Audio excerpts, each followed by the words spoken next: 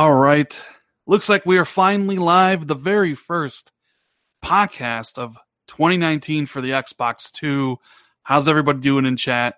I'm one of your hosts, Rand L. Thor 19, man with the million. And with me, as usual, the one and only, the legend, Jez Corden of Windows Central. What's going on, buddy? Hi, friendo. Pretty good, man. I'm doing pretty good. We haven't talked in it. Well, we talk all the time in DMs, but we haven't spoke. Well, actually, we spoke the other day when we did the podcast with the Iron Lord. So I guess that's not true either. Man, how was your holiday? Christmas, New Year's? Did you enjoy the time with the family and the girlfriend?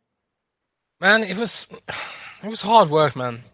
That's why my girlfriend's family take Christmas really seriously, and there's lots of visits, and and then by the time it was time to relax, I had to go back to work.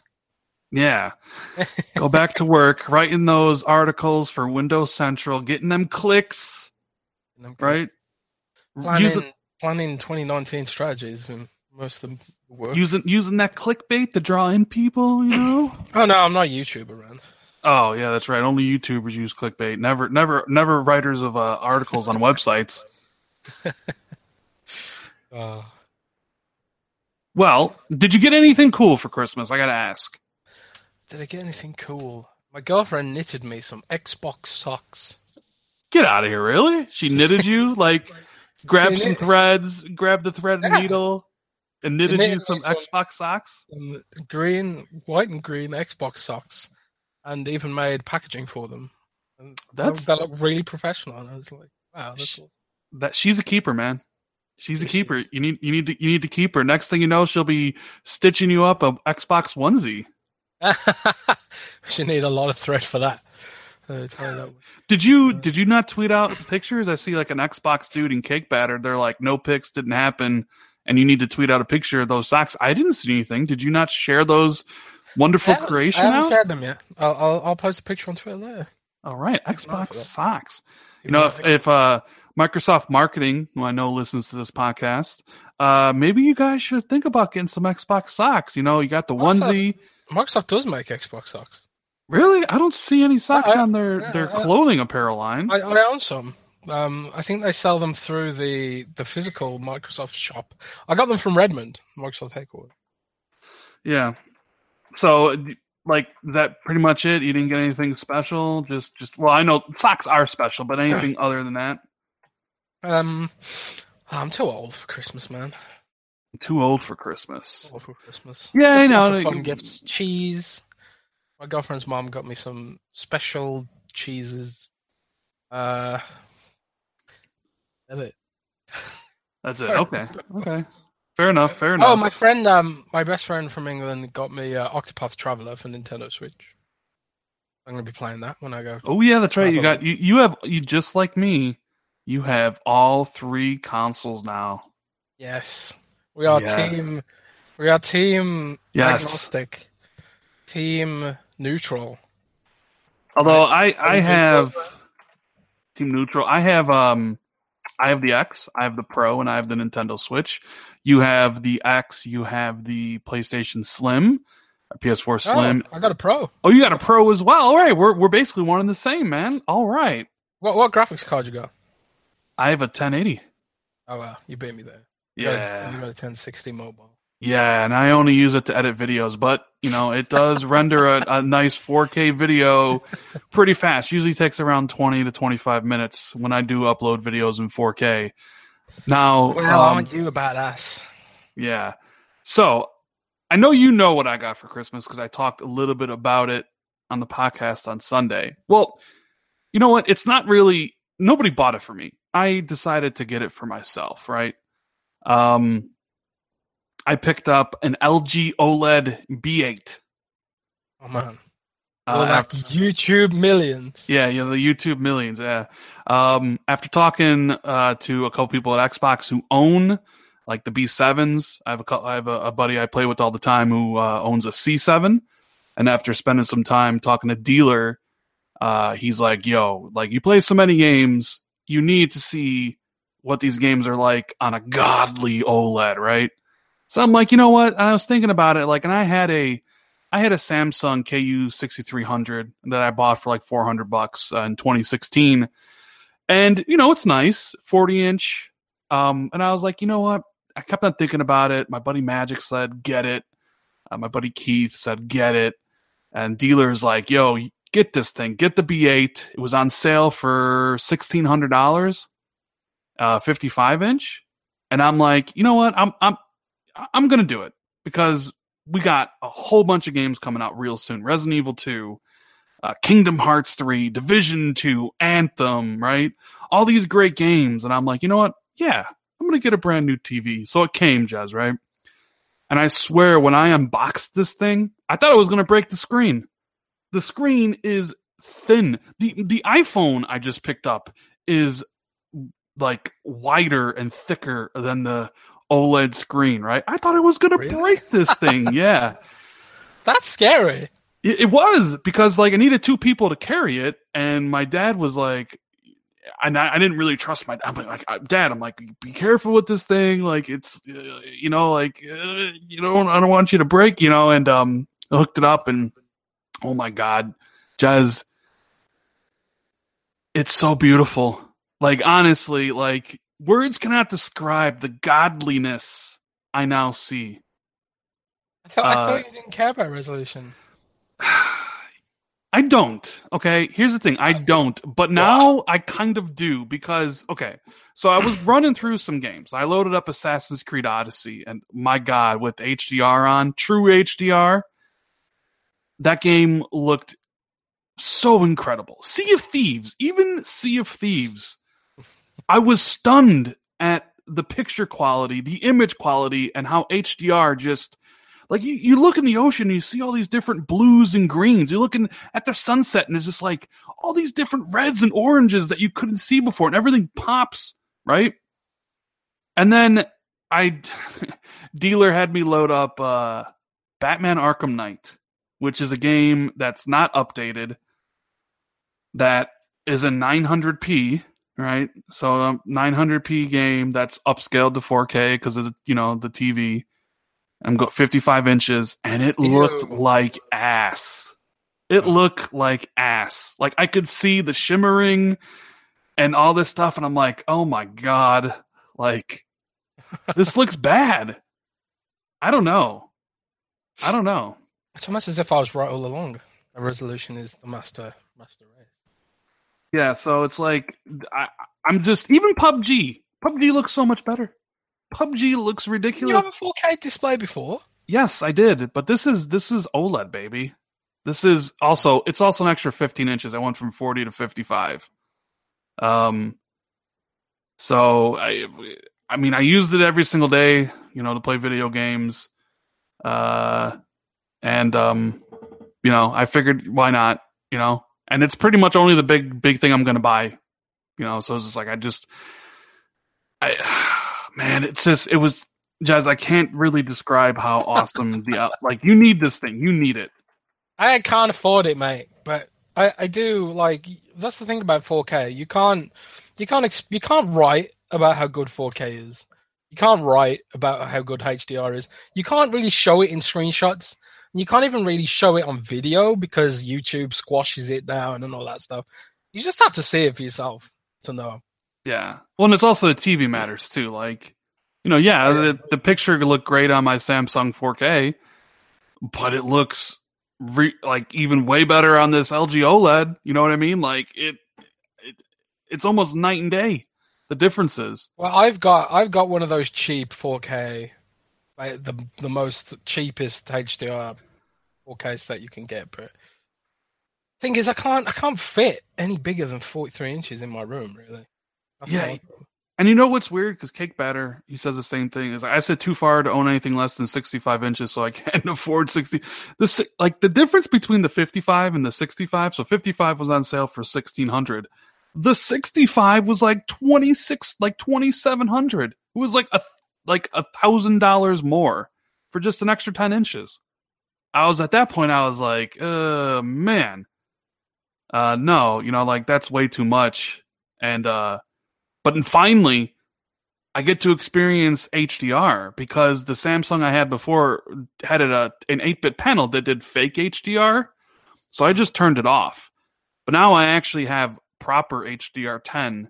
And oh my, the differences are clear as day, man. Like I don't know. It's amazing. Like I can't wait to delve into Resident Evil and all these other games that I've, coming up and, going through some of the stuff in the backlog. And then not only that, but like movies, right? Like you'll be able to see, like in Resident Evil, you'll be able to see like the chunks of bone inside a severed limb glistening in the moonlight. Yes. In 100 nits brightness, 1,000 nits brightness. Sorry. And then I did get a little bit in trouble when I said I upgraded because I went from Android to iPhone. You didn't upgrade. Yeah, well, whatever. I didn't really use the Android that much. It meant nothing to me. So I guess I could have, I guess I could have stayed with Android and got someone else. But I was like, nah, let's try iPhone this time. And people, you want to talk about console war? You want to talk about PlayStation versus Xbox versus Nintendo? This has nothing on the comments I was getting about Android and iPhone, which Matt Piscatella, the NPD analyst, says it's nothing compared to the sneaker wars. Apparently, like Nike versus Reebok is utterly insane. And like the console war is just like a funny aside, like between, the consoles. It's just like I don't know, man. People love their stuff, man. I don't care. Like people, because you weren't the first person to say you downgraded. Like my buddy Zalker is just like, oh, you downgraded. And I'm like, and it was just like I posted it, and I get all these people coming in like, iPhone blows, Rand. What are you doing? And I'm like, I don't know. Oh, man. So many people just, I want to give you my opinion on why you chose the wrong thing. It's God. There's a psychological term for it, where like if you pick something that someone else doesn't like, you are attacking their ego, and it's a psychological phenomenon where some people like they're so insecure that they have to get like all riled up. Yeah, like me for example. You picked the wrong phone, man. I mean, but the thing is, like, I don't have an attachment. I could go to. I didn't have an attachment to Android because I never bought anything on the Android store. Right? I haven't bought anything on the iPhone store, the App Store. So I don't care. Like, I had an Android phone. I barely used the phone. And I'm like, whatever. I'm gonna get an iPhone because I got a good deal on it. Like, I don't care. It's meaningless to me. I'm not attached to the stupid electronic device. Hey, electronic devices are important, bro. Yeah, and this phone will do exactly what I need it to do. I think it was funny because they were like, "Oh, you can get an Apple Watch for $5 too with this," and I'm like, "Do I need an Apple Watch though?" Like, I was like, "No," and I told them, "No, I don't want no Apple Watch." Yeah. I almost bought the because I got a Samsung Galaxy Note, right? I like it. It's a pretty good phone. And I was thinking like, shall I get even deeper into the ecosystem and get a Samsung Galaxy watch? Because they do the watches too, right? Mm-hmm. I was like, no, I don't need this watch for £300. I don't need it. But sometimes you just the consumer inside just takes over, and you end up buying random stuff. Well, that's right. That is true. Like, did I need the OLED TV? No, I didn't need it. Do I need a new iPhone? No, I didn't. It was just like one of those things where it was just like, you know what? Why not treat myself, right? Like, why not at least get something now where like I don't need to get a new TV until a few years from now, right? Same thing with the phone. For you, because you're a YouTube millionaire now. Yeah, I wish I was a YouTube. I wish I was like PewDiePie or whatever. Like, I mean, there's some money, but it's not like great by any stretch of the imagination. But yeah, see, there's some people like Spider-Man says that's still an L, Rand. Face wants to know if I tried God of War on my OLED yet. Not yet. I haven't loaded up my PlayStation, and I haven't changed the settings for that input yet. So I haven't. PlayStation, like, I don't really plan on turning it on until Days Gone comes out in April. Days Gone in April? I thought it was February. No, got delayed. Got delayed. They were smart. They were like, look at all these games coming out in February. Let's move to a different day. And Dude, they're like, February's packed. it is packed. It is packed. Even without Days Gone, it's still really packed. But I might turn on my PlayStation soon. One of my buddies he's kind of wants me to play through Bloodborne, and kind of like wants to play through. I bought Bloodborne, the game of the year edition. I think it was really cheap on the PlayStation sale. PlayStation sale was really good. Like it had God of War for like £25. Mm-hmm. I was like, what? Didn't that only just come out? Good sale. So I pretty much picked up all the highest rated PlayStation games and stuck them in the backlog. I still haven't finished The Last of Us yet, which is depressing. Yeah, well, we'll talk about that in the games played thing. But like, I mean, yeah, same thing. When the PlayStation has their store sales, I look for the exclusives. Like I bought Persona 5, and I think it was on sale for $20. I bought the Yakuza games when they were cheap, the Gravity Rush games when they were cheap.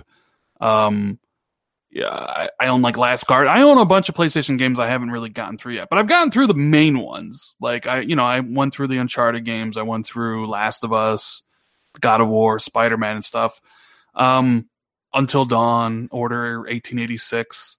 I do want to play the Ratchet and Clank game. That game looks really cool, but I'll get to them at some point. There's just so much stuff. There's just so many games coming out. It's hard to go back and play something else, It's just like, and I know people are going to be like, well, all you do is play PUBG. And it's just like, yeah, but I play PUBG. That's the thing, though. It's like, when you've got like a base multiplayer game, and that's like your go-to multiplayer game, it's different from your single-player games.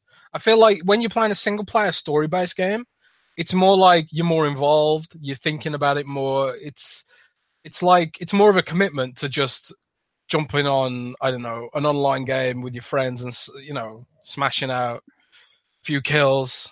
Do you know what I mean? It's more meditative. Well, the thing is, it's true. And my friends do all like, oh, PUBG. And it's like, yeah, but for the most part, it's because there's no games out.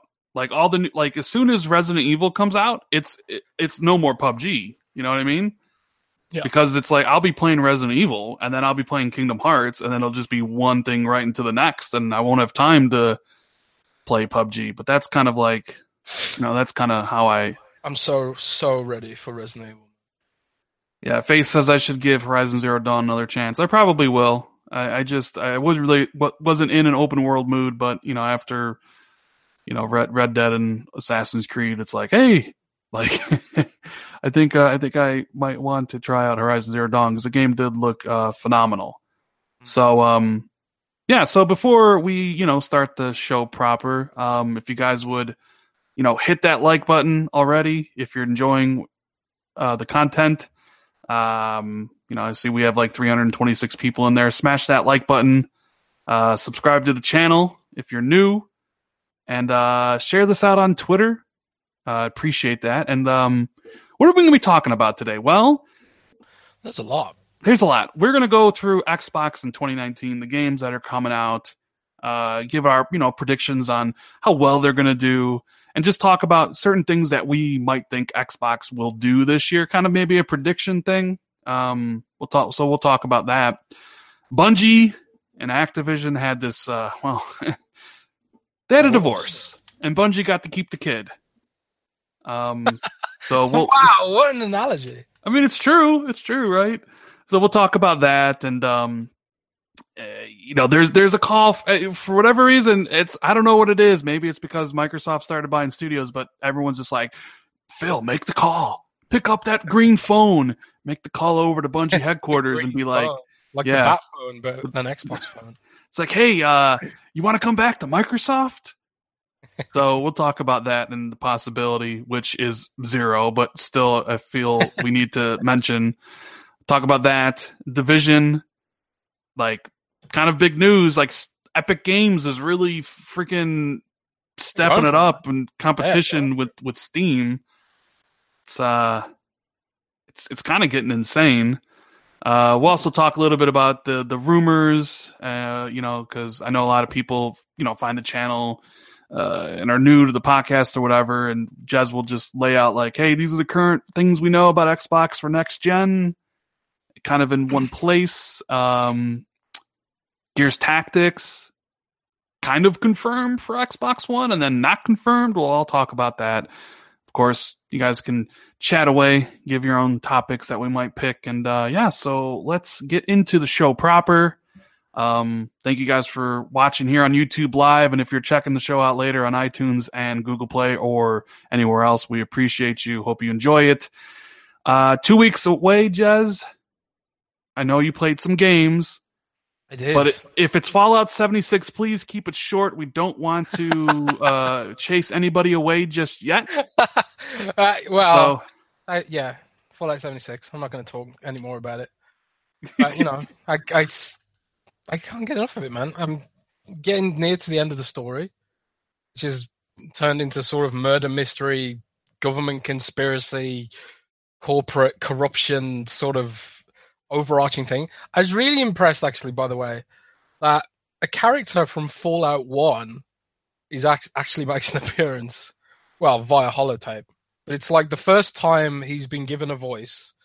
I won't spoil who it is if there's any hardcore Fallout people in the game, but I just thought it was a nice touch, to get some further context and stuff like that.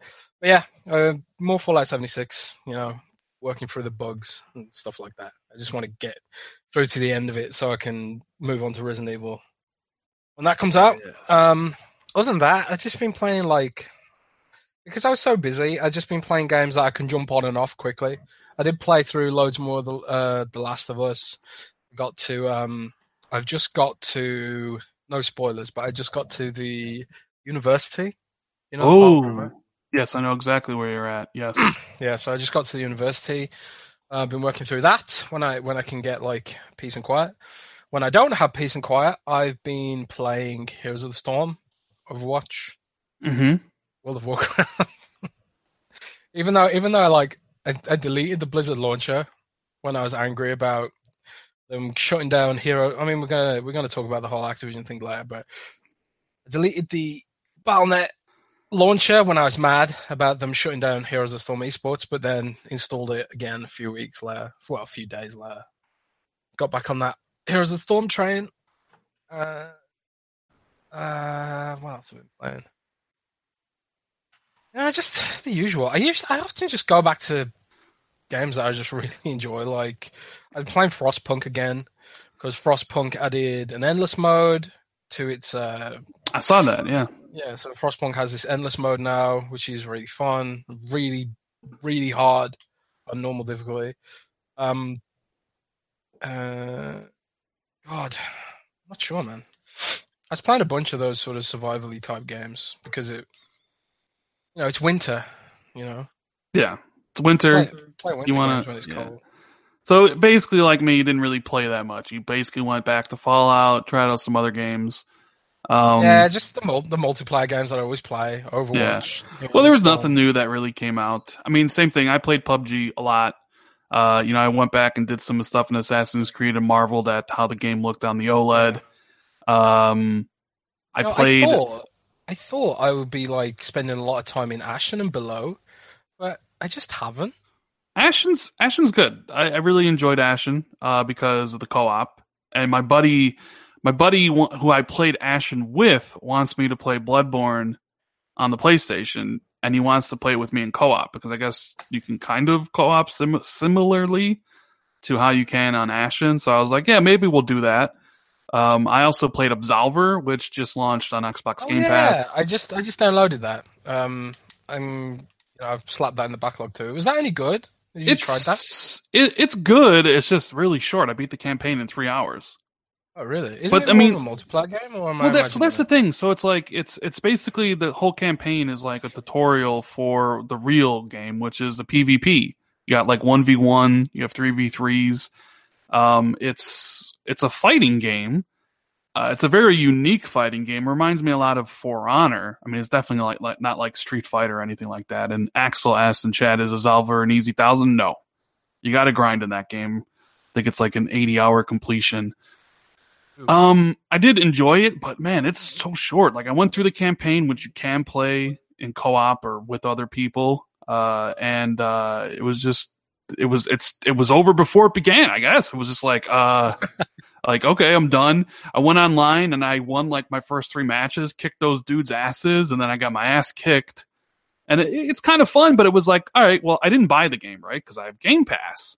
And this is like, the Game Pass is great because it's like, well, I didn't spend $30 on Absolver. I played it for 6 hours and I'm never going to play it again. I was like, all right, cool, thanks. I love Game Pass for that. Game Pass had a pretty solid year, Jez, like, and it seems like it's getting better. Speaking of that, and I wanted to kind of compare the two really quickly because I didn't make this video because I didn't know how to frame it well, right? So you saw PlayStation drop a whole bunch of info, right? Which info are we referring to? Well, first, shout out to Michael Johnson for the super chat. He says, "For the love of God, Rand, play Bloodborne. It's the best game of the generation. Hell, I'll call up with you. I know people tell me to play Bloodborne all the time. I might be able to get to it. Ton of games. But, so PlayStation, and I know we are an Xbox podcast, is the name of the show, and we talk about everything. But and I wanted to bring this up in relation to Xbox, because I find it funny. So they announced that they sold 91.6 PlayStations, right? Life to date at CES, which is a lot, right? That's a lot. That's a ton, right? It's their third best selling system ever. It just passed the PlayStation 3. It's gonna pass PlayStation 1 next year sometime. Obviously, I don't think it'll touch the PlayStation 2's 155 million. Doing extremely well. But other than that, they also said, hey, Spider-Man sold 9 million copies in 2.5 months, Jez. So, like, exclusives sell consoles and exclusive, great exclusives, they marketed properly, sell a ton of copies. No surprise there. And then they kind of, I know it's not a shot at Microsoft, but they were like, oh, we have 90 million PSN users. Monthly PSN users. And I was like, wow, 90 million that's usually like a Microsoft metric. Microsoft loves talking about MAUs, right? Which I think the last time they said anything was 58 million, I believe. Like, okay, PlayStation's really, they're number one, so no surprise. But the funny thing was the next day, I don't know if you saw this, they put out an article on Xbox Newswire where it was like Xbox had a banner year. Did you see this? Yes, I didn't read it though, but I saw that they posted something about it. So they had a banner year. Marketing things because it's like, who cares? Well, the funny thing is, it's like, so the article talked about how Game Pass grew and evolved, right? It talked about how Mixer grew. It talked about, the games that they released, but like more in like how many players they had. Not any well, we know Microsoft isn't going to release any sales figures or whatever, but it was just like a stark contrast between the two companies. One just dropping straight facts. Here's how many systems we sold. Here's how many games we've sold. Are you saying Microsoft puts spins on everything? No, I'm not. Well, they do. It just highlights Microsoft's more because of the comparison to PlayStation. Like, PlayStation says one thing the day before, and then Microsoft can't say anything about their sales because they're not as good.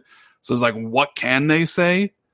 It's like, okay, well, we can talk about Game Pass, which is great, and I love Game Pass. And we can talk about how many users we had in the first week of Sea of Thieves. Cool. But like, it's almost, I don't know, in comparison, it makes Xbox look worse than it really is what I'm trying to say. Yeah, I get what you mean. That's why I don't read them, because they're a bit depressing, It's kind of like, it's like, first of all, you can talk about monthly active users. We have no idea how they measure that. We've talked about that in a previous show. We have no idea how they measure a monthly active user. Is it like someone who's logged on in the last 6 months, the last 5 days? They don't release that information. As such, the metric is kind of useless, right? So I don't really pay attention to that because we don't have hard information about what that means. As such, it's like you say, it's a bit sad when they have to draw these, that they do the comparisons when it comes to PlayStation, because you can say to someone, well, Game Pass is a better business model than Spider-Man. I mean, you could, like, I'm not saying it is, by the way. I'm just saying, like, you could, there are arguments to be made that Game Pass increases engagement, blah blah blah, which increases upsell on other services, blah blah blah, which has better margins than funding a full-blown game, blah blah blah blah. You could make those business case arguments, but nobody reading that Xbox Wire post really cares about that, right? Yeah, exactly. And so, like, if Xbox Wire is supposed to be for fans, then I'm not sure what use MAUs and all that stuff is. If it's supposed to be... MAU, monthly active user. I mean, that's just obviously month to month. Yeah, I know. But I'm saying, I know for a fact when you use the Xbox app, you are counted as monthly active user. So you don't even have to turn on your Xbox. You just got to open up that app, and you're counted as a user. I would assume if you open up the app on your iPhone, you're counted, but I would also assume that's the same thing for PlayStation. You turn on your PlayStation, your PlayStation 3, you access the app on the website or whatever, any of the other things, I would imagine those also count as well. I don't think you need to, I'm pretty sure you don't need to make a purchase to be considered a user. But anyways, I wanted to make a video, but I didn't know how to present, because the Xbox banner year thing was just it's so weird. It's like they say they have a banner year, but I don't. When you talk about Game Pass and stuff, and I just was maybe I'll just save this for the podcast, and me and Jez can talk about it. But yeah. So moving on from that, dude, 2019, Jez, we are really getting. It's 2 weeks away from the start of it. Are you starting to sweat how you guys are going to be covering games at Windows Central with the absolute vast dearth of titles that are releasing really quickly? I've already given up, actually, and I'll tell you why. It's because we've got a massive company conference at the start of February. So that's going to reduce the amount of staff I've got by a huge amount. And it's kind of well, I'm not going to be able to cover everything, so I'm not even going to try. It's going to be pretty hard to keep up to scratch with everything. I've got plans for Crackdown, Metro, and Resident Evil, but... Oh, yes, Metro. Oh, man. Fitting in Far Cry, I don't know if that's going to happen. So, yeah, I honestly think these first 3 months, January, February, March, are more packed than September, October, November were. Yeah, they kind of are. And they actually might have better games. And I know a lot of people were like, what? But you think about what came out last year that really turned people's heads. It's Red Dead Redemption 2, which there is this weird undercurrent recently that's by the way, did you know Red Dead Redemption 2 is the biggest pile of garbage ever to come out in the history of garbage, right? Wait, what? Oh yeah, there's tons because of the way the controls are. Tons of people. My timeline is filled with people that hate on Red Dead Redemption 2. Filled to the brim. Yeah. Right? Which, yeah, you're entitled to your opinion. You don't like Red Dead Redemption 2. I mean, go right ahead. I'm not gonna say anything. But it's this weird, I don't know. I noticed a movement.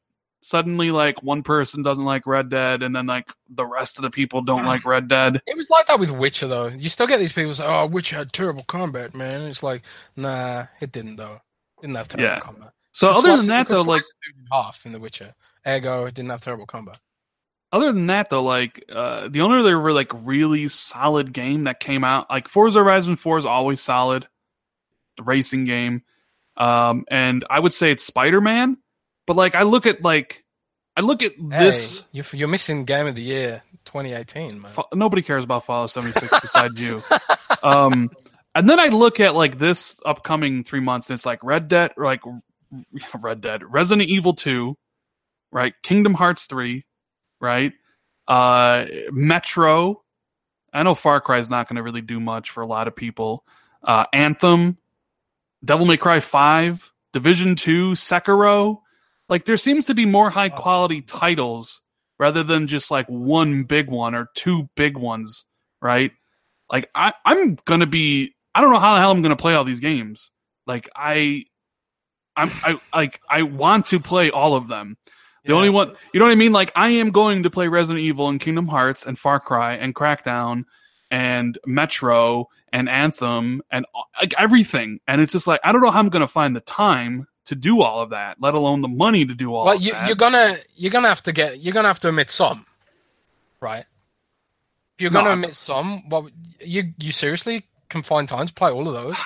That's the thing. I don't know if I can. I know I can't. I don't know if I can. I mean, I maybe I'll have to. And I guess like if I had to pick ones to get rid of, I guess Far Cry New Dawn would be one that maybe is on the back burner because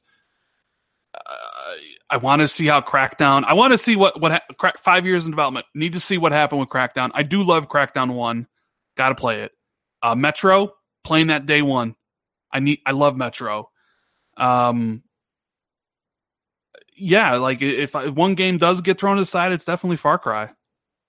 And that's a shame because I love Far Cry 5 and I love the Far Cry franchise. You know, so it's just and then something like you could pick up during a down sort of period.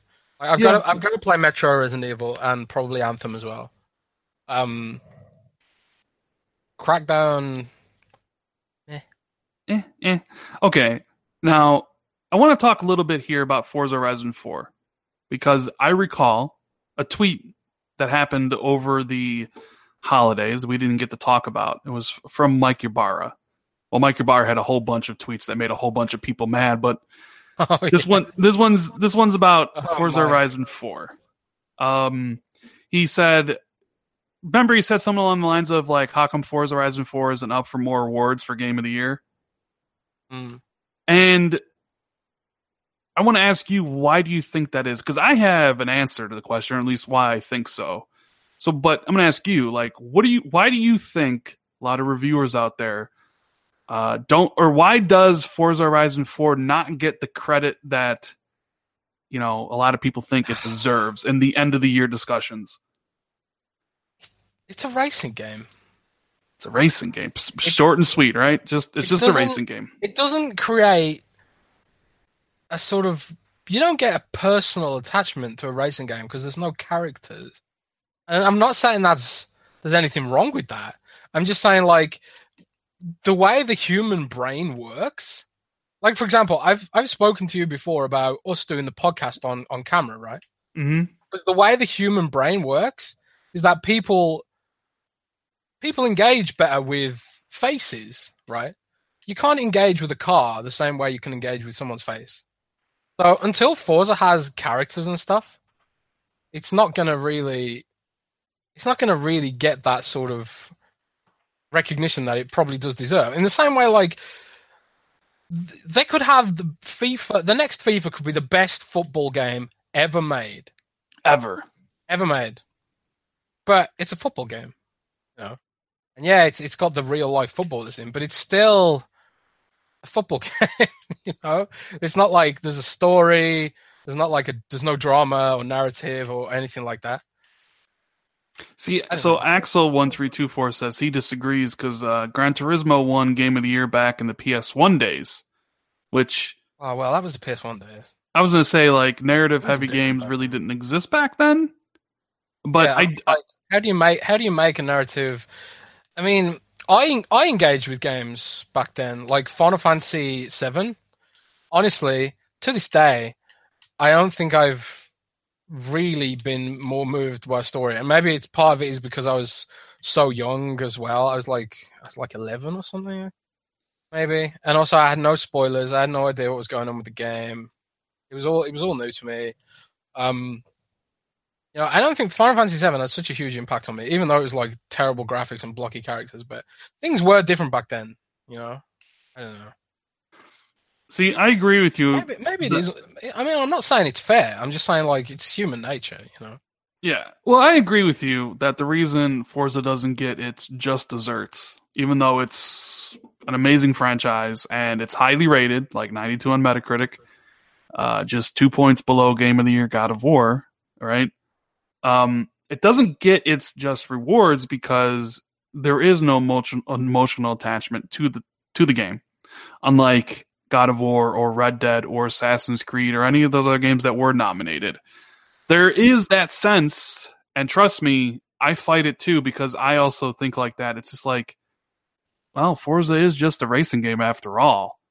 I'm not, and it's weird because like I know there's a lot of craftsmanship that goes into making a racing game, and if making racing games were easy, everybody would make great racing games. We know not everybody can. We've seen Ubisoft try with The Crew, and those games are horrible, right? We've seen recent Need for Speeds, and those games are bad.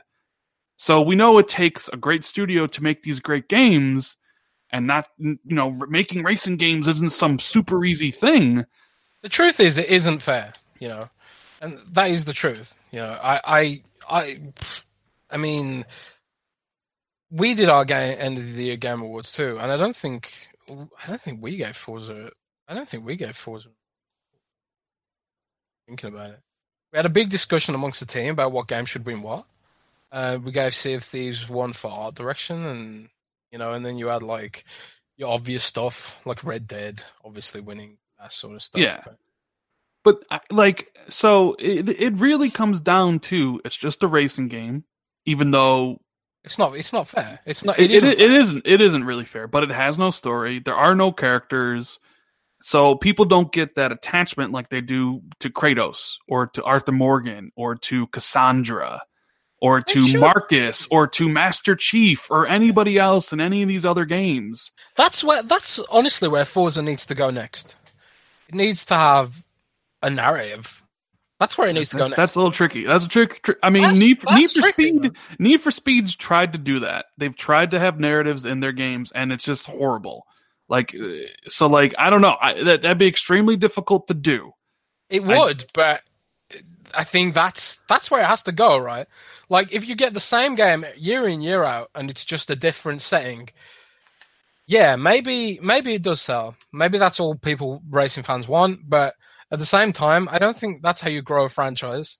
And I think that's why Assassin's Creed, they started breaking out their own formula, going down the RPG route and stuff like that, I think maybe it's time racing games evolve in the same way, Yeah. I mean, maybe there could be 1,000 reasons why it's a bad idea, but I think something has to be done. I don't know what can be done. I don't know what they can change. But it's like the whole Oscars argument, right? They always say a movie that wins an Oscar has to be a specific type of movie. It's almost like to win a like FIFA's never going to win a Game of the Year award ever. It's like it has to be a specific type of game to win that award. That is true, but you know what? Briefly, since we mentioned the Mike Ybarra thing, let's just talk about his tweets. Let's just talk about the tweets that really made people. His general tweets. I mean, he tweets and people get upset. That's just I don't know, and I'm sure Mike finds it incredibly amusing, But he said like he got called out for console warring because of that tweet where he went to a GameStop. And, he had an Xbox t-shirt on. And the cash register person was like, oh, Xbox person? Yeah. Oh, I'm a PlayStation person. Mike's like, we all make mistakes, which I thought was funny. Right? I literally just said that to you about the iPhone, right? Yeah. And then it started to get a little more thing where then you get a little more like digging it in there because somebody, I think it was Alex, said something like, and things that didn't happen, which who knows, that whole thing may not have happened, but he said, yeah, you're right, I should have told her have fun at E3, which, shots, that's definitely a shot at Sony for pulling out of E3. And okay, let me ask you this question though, because that stuff's funny to me. Like when Sony did the share video back in 2013. It's funny. It was also brilliant, right? When Sony was, talking about 1080p, they were just talking about a competitive advantage they had over. Like I find that stuff more as just marketing. I guess you could argue Ybarra's thing isn't really marketing. It's just kind of like taking a shot at Sony, which they tend to do time to time. But the interesting thing here is, so you have Mike doing this, and people are like, like, oh, look at Mike going after her or whatever. Like, yeah, Mike, Xbox forever, woohoo, right? Like getting like, but then like the week before, Polygon tweets, my Anaconda don't want none if you don't got games, son. Yeah, yeah. Which is, it's okay. It's a bad joke because it's an easy joke, right? And people, especially Xbox fans, got so in their feelings on that one. They're like, how could you do this? Well, the thing is, it's with Mike, it's kind of like, yeah, okay, he works for Xbox, and Xbox is his baby and stuff. But with Polygon, aren't they supposed to be... Okay, that's the thing you bring up. Shady says Polygon's supposed to be neutral media site. Mike at Xbox exec, they're not the same thing. Noof Nukem says Polygon's supposed to be impartial. I mean, bloggers have bias. You get your right wing media outlets, Fox News, and you get your left wing media outlets like CNN, and then they have their bias. And but the thing is, like, people hope that there isn't like bias when it comes to, I think like Fox News doesn't hide what it is, and neither does CNN, I guess, to some degree. But like when you get outlets like the BBC, for example, the BBC is supposed to be non-biased. It's like in their constitution, present both sides of the argument, blah blah blah. So when you get perception of BBC being biased, people get mad. People get mad and they complain to Ofcom, the UK media regulator. So I don't know. Polygon doesn't present itself as a website that is inherently PlayStation skewed. So I can kind of understand why people might have taken exception with that. But look, but the thing is, like, I don't have a problem with either. Like, I thought the Polygon thing was just, it was dumb because the joke's dumb, because it's the easiest, like, yeah. Like I told the story. I don't have a problem with it. I can just see why people were mad. But I didn't even have a problem with IGN's whole God of War thing. Remember when they had God of War on the one side and it was like PlayStation and the black image on the right side? Yeah.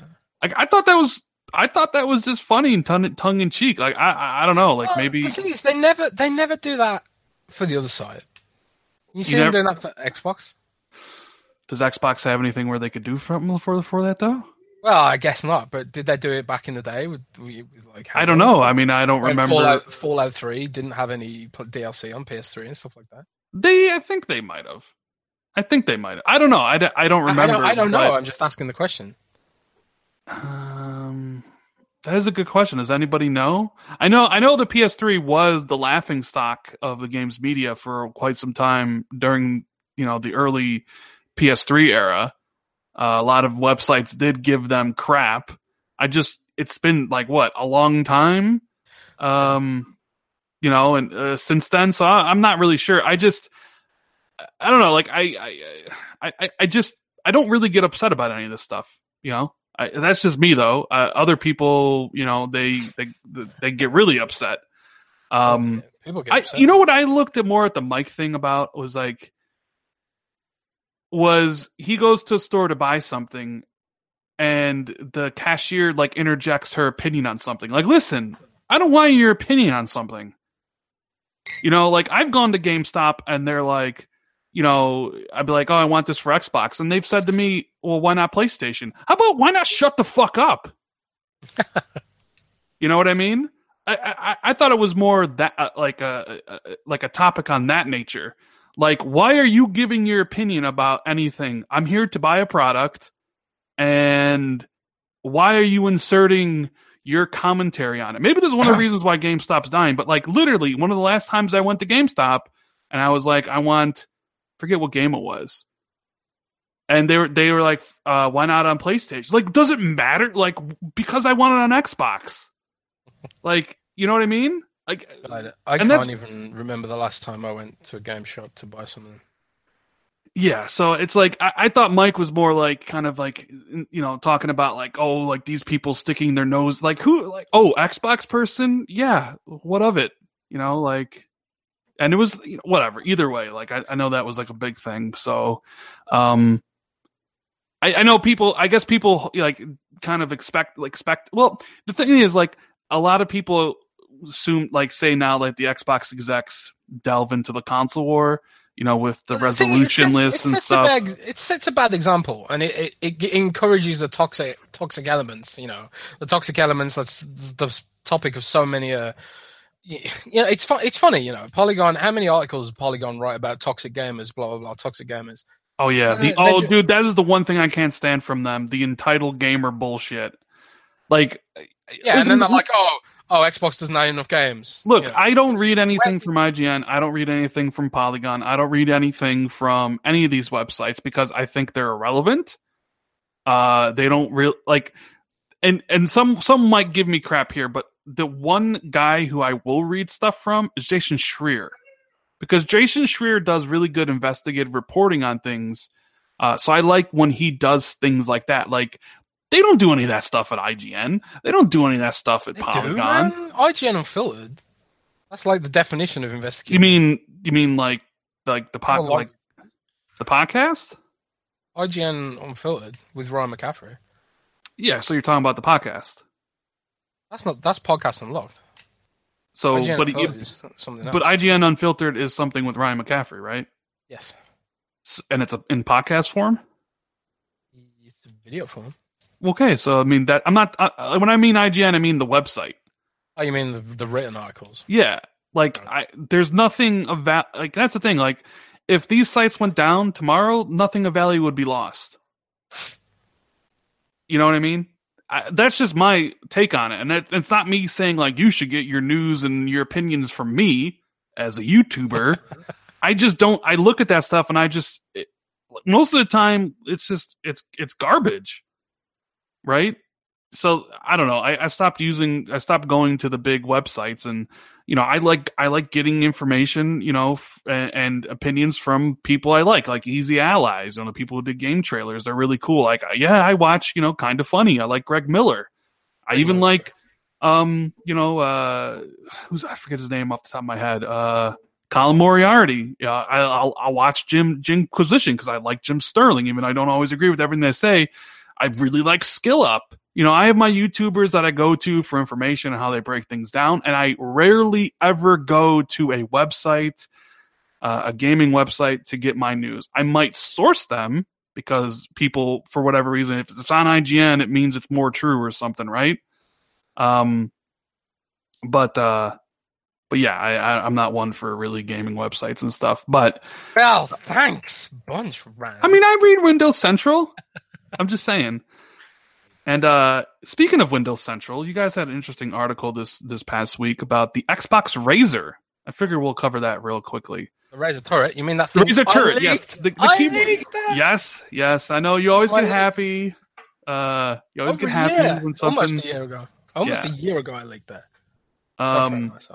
So they unveiled it at CES, right? This keyboard looks kind of cool. It's got a magnetic strip for the mouse. I still don't understand why you'd want to use keyboard and mouse on the Xbox anyways. At that point, why not just play it on the PC?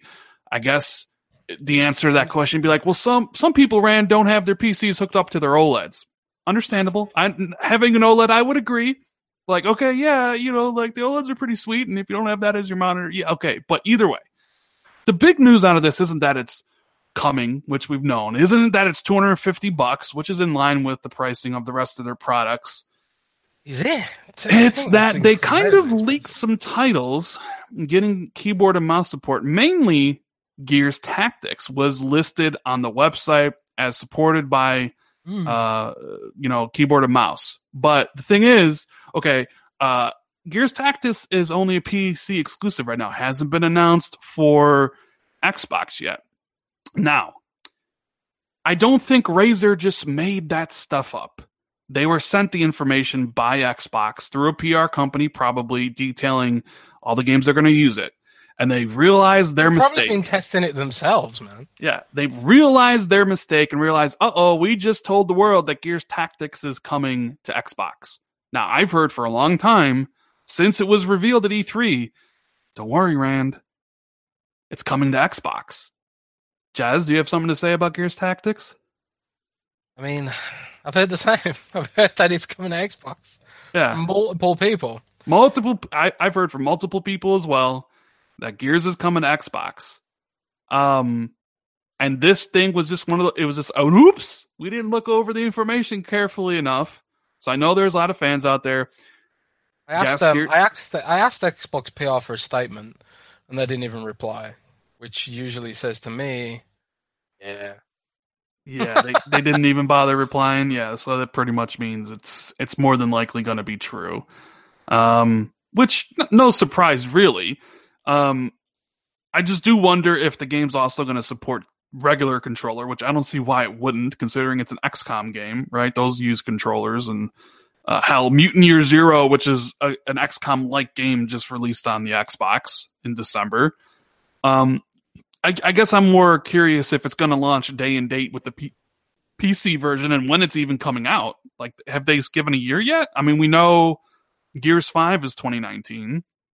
But we don't know anything about Gears Tactics, right? Have they set a date yet? I would assume all three of these games are coming out this year, right? The Gears 5, Gears Tactics, and Gears Pop, right, Jez? I assume so. I don't think that they haven't committed to anything hard, have they? Yeah, well, the only one I've seen that has a date is, and maybe I'm not saying I've seen everything, but the only one that I've seen that has a date is Gears 5. And Sam Telbert in chat says, here's the thing I don't get. Why would they bother to act all secretive about Gears Tactics coming to Xbox? It seems like a no-brainer. I don't understand it either, Sam. From what I've heard, it's to do with wanting to have PC-centric messaging for the game. I don't know how true that is, but I don't get it either, because it's not like XCOM is the hardcore. When I think of XCOM, I don't think hardcore PC game, even though it is a strategy game. But it's not like you need a mouse and keyboard to play it, because it's bloody turn-based. You can play with a touchscreen and it'd handle fine because it's turn-based. You know, so I don't understand why they want to go with that way. It might just be a case of because they don't want people to complain that the Xbox version's coming later or something, because maybe the team, they've splash damage, right? Maybe they just don't have the damage. Yeah, maybe they just don't have the people to make both versions of the game for launch. But isn't that the whole point of UWP? You know, I don't get it either fully. Yeah. Maybe it's just like an experiment. You know, Microsoft experiments all the time, and Gears Tactics isn't going to be on it's not going to be on Steam, right? So I don't know. I mean, not at launch, like, obviously, but I mean, eventually down the road. I mean, Halo actually, all the other games haven't. So no, yeah, I don't think they would. I originally heard Halo Wars 2 was coming to Steam, but it never did. Yeah. So I don't know if that's just because Halo Wars 1, because they released Halo Wars 1 on Steam, right? And maybe it didn't perform that well, and they just thought, let's not bother with Halo Wars 2. It's going to be interesting, like, if they actually let keyboard and mouse games only on Xbox. Like, how do you message that? How do you make sure someone doesn't buy it digitally and then, like, complain when they, can't play it or whatever, or don't want to play it? I do wonder if that's a thing. But it wasn't only just Gears Tactics. It was also some listings for a couple other games, like PUBG, for instance. Like, PUBG had support for keyboard and mouse, which hasn't been announced. And this concerns me a little bit.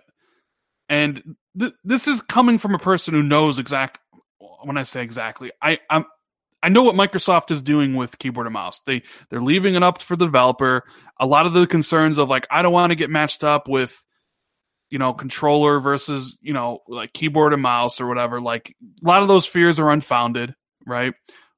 But, like, for instance, Fortnite, you can use your keyboard and mouse on right now. It detects your input. If you're playing on keyboard and mouse, it matches you with keyboard and mouse. If you're playing with a controller, it matches you with people with controller. The thing with PUBG is that there's no crossplay with the PC yet. So if you're introducing the keyboard and mouse thing to PUBG, are you only going to be matchmaking Xbox players who use keyboard and mouse with other Xbox players who use keyboard and mouse, which seems like an incredibly small pool of people to match up against? Or are you actually going to integrate them in the matchmaking pool with regular players? And I know it's up to the developers and all that stuff, but unless they open up crossplay to PC and those Xbox players with those keyboards and mouse actually starts matchmaking with the PC people, I'd be a little bit concerned about PUBG. Do you see what I'm saying, Jez? I see completely what you're saying, but it's like, again, it's all experimentation. It's like, scenario A is basically that it doesn't have crossplay, right? Presumably, maybe it will have crossplay. Because like you say, the amount of people playing Xbox with mouse and keyboard is going to be minuscule. It's going to be bloody tiny. So if they have a separate pool for mouse and keyboard on Xbox, those matchmaking times are going to be long because PUBG matches require 100 people, right? Yep, 100 people. So I would assume that if it really is true, and I suppose this is why they wanted to say, no, it's not coming, is probably because they're still working out all the details. But the thing is, like, we know it's not... The thing is, Razer didn't just make this stuff up. They were more than likely sent this information, right? We both can agree on that? Yes. So somebody told them at Xbox or in a PR agency that PUBG is going to get supported by keyboard and mouse, and they added it. So maybe they just haven't announced the crossplay with PC yet, which if they do, fine, that's great, because then I won't have to worry about guys with PC, keyboard and mouse, and Xbox matching up with me, because they can just match up with the PC. So I guess my fears, I guess we'll just have to hold back on my fears until that point. So they're not going to put keyboard and mouse against controllers. No way. Yeah. Well, you never know. I mean, they do that in Sea of Thieves. Every single day on Twitter, I see people complaining about, or people adding, like, Phil Spencer and saying, hey, like, Sea of Thieves, like, there's a very much an advantage of playing on PC versus console. And that, you can opt out of crossplay in Gears in certain playlists and stuff. But, like, crossplay is mandatory, or at least, like, you don't know if you're playing against a PC person or an Xbox person. You do, from how bloody fast that turns the sniper rifle. Right, I understand that, but, like, there's no option for you to turn that off. No, there which isn't. I think there needs to be. Like, there needs to be an option in all these games that if there's a keyboard and mouse thing versus Xbox, you should be able to press a button, click a thing, and be like, I don't want to be matched against keyboard and mouse people. I don't want to be matched against PC people or Xbox keyboard and mouse. I mean, there is an argument to be made. Hey, I pay for Xbox Live. Why am I getting matched up with people who don't? Yep, I agree with that too. Like, and I understand, like, the reasoning is, well, there's probably not enough people on PC to have their own, full servers and stuff. Fine, I get that. But you know what? Too bad, so sad. You know what? Maybe if you had been supporting the PC for the last 10 years, instead of fucking shit up, you wouldn't have this problem. I don't know. Am I wrong, Jez? No, you're not wrong. I mean, it's a tough one because PC is not subsidized. Xbox Live Gold is the reason why Xbox consoles can be so cheap, because they're getting you on the upsell, and that's why it's a successful business. If they weren't selling that to you, it wouldn't be anywhere near as successful, Whereas, like, PC, you're paying a premium upfront cost for that stuff, and it's not subsidized, which is why it's more expensive. Right. But you can't really say that to a regular consumer, because you're asking them to sort of, you're asking them to sort of take an interest in the business aspects of running a console business, and that's just like, what? So it is. That's the thing, though. Nobody's really tried anything like this before at scale, and it's Microsoft sort of dipping their toes into uncharted waters, so to speak. And, like, yeah, people are complaining about Sea of Thieves cross play and stuff like that, but I've heard Rare have come back to me and basically said, I've spoke to Rare about this, people at Rare, and they've come back to me and said, well, our telemetry says that keyboard and mouse players only have a 2% advantage.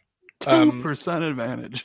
Yeah, seriously, that figure was given to me. Now, that figure was given to me before they unlocked the weapons from...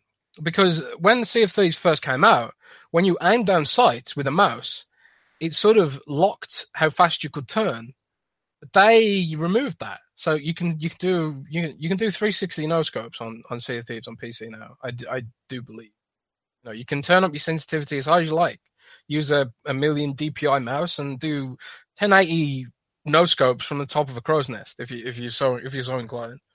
I've definitely been killed by PC players while playing Sea of Thieves, and it's annoying. Yeah. And like when you're playing Call of Duty or Overwatch too, you can tell when you're playing Call of Duty and there's someone in the match with like 50 kills. It's because they're using the keyboard and mouse, or using one of those Zim things, XIM keyboard and mouse converters, and they're running around turning really quick without sacrificing aiming accuracy, and they're just going around, playing whack-a-mole. When you can like spin around someone really quick with the mouse. It's such a huge advantage. People don't realize, Yeah, exactly. And shout out to Steven Sullivan for the super chat. He says, "Hey man, I'm the guy on Twitter asking about Banjo for Smash. Thanks a bunch." Yeah, there's this one guy who constantly DMs me about Smash because I said I had heard someone told me that it's coming to. You heard that? Yeah, I did. I heard that too. I did. I did hear from a very, very reliable person that Smash is coming, or Banjo is coming to Smash. Sometimes I wonder if we got the same sources. I doubt it. I don't know, but I heard that too.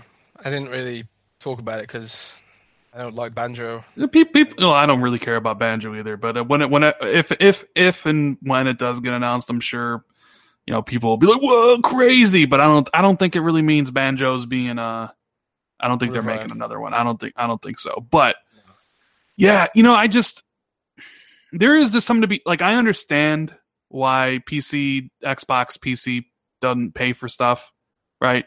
Because you can't, because there's other options on PC like Steam and Epic, right? So you can't charge them. And they tried that once before with Games for Windows Live, and it was the biggest disaster next to the Windows Phone. You have to go there, didn't you? I did have to go there, and they're using Xbox to prop up PC and their PC efforts. And it's like, you have a very tough battle in front of you now with Epic, because like Epic comes in day one and they're throwing around money like it's going out of style. They're getting all these games to ditch Steam in favor of their split. Division 2 leaving, Ubisoft games leaving Steam to go to Division 2.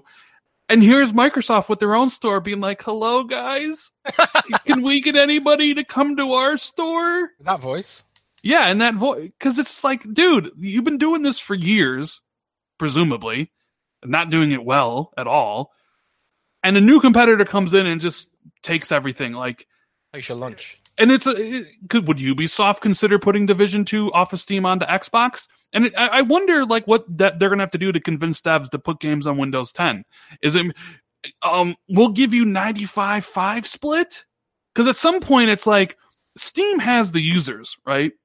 They can go to devs and be like, "Listen, it's 70/30, but you can get up to 80/20, if depends on how much money you make. But we have so many users per month. Epic's trying to cut in and like, we'll give you 88/12, and we're brand new, so we don't really have the users, but we're also going to pay you." Have the users though, because you have to launch the store to play Fortnite now. Yeah, but that's Fortnite though. I understand they can say we have this many people playing Fortnite, but that doesn't necessarily mean those people are going to be interested in buying games on the Epic store, right? So they offer a better split, an 88/11, right? And then they're paying those for those games to stop going to Steam. It's almost like Xbox versus PlayStation to a certain degree, right? One paying to not to have it on the other. And I just see like Microsoft is like in the corner being like, "Why won't anybody love me?" Well, I'll tell you why nobody loves Microsoft. It's because no devs want to upend their development ecosystem to use UWP. Yeah. It's too much hard work for them to completely change the way they work to include UWP and stuff like that in their workflow. It's just not going to happen. It's never going to happen. UWP is never going to happen. I don't know why Microsoft's still trying to go ahead with it.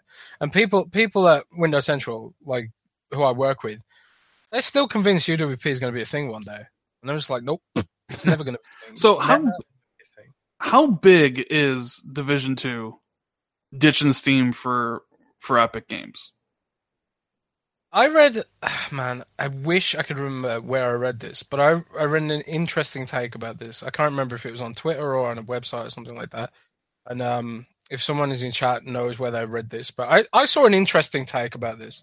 And someone said that the reason Ubisoft is forsaking Steam is more of a strategic thing than anything else. And what they want to do is they want to upset. They want to attack Steam and like get them to compete better on the split and stuff like that. And the whole point of Ubisoft doing that isn't so much about helping Epic or getting a good deal from Epic.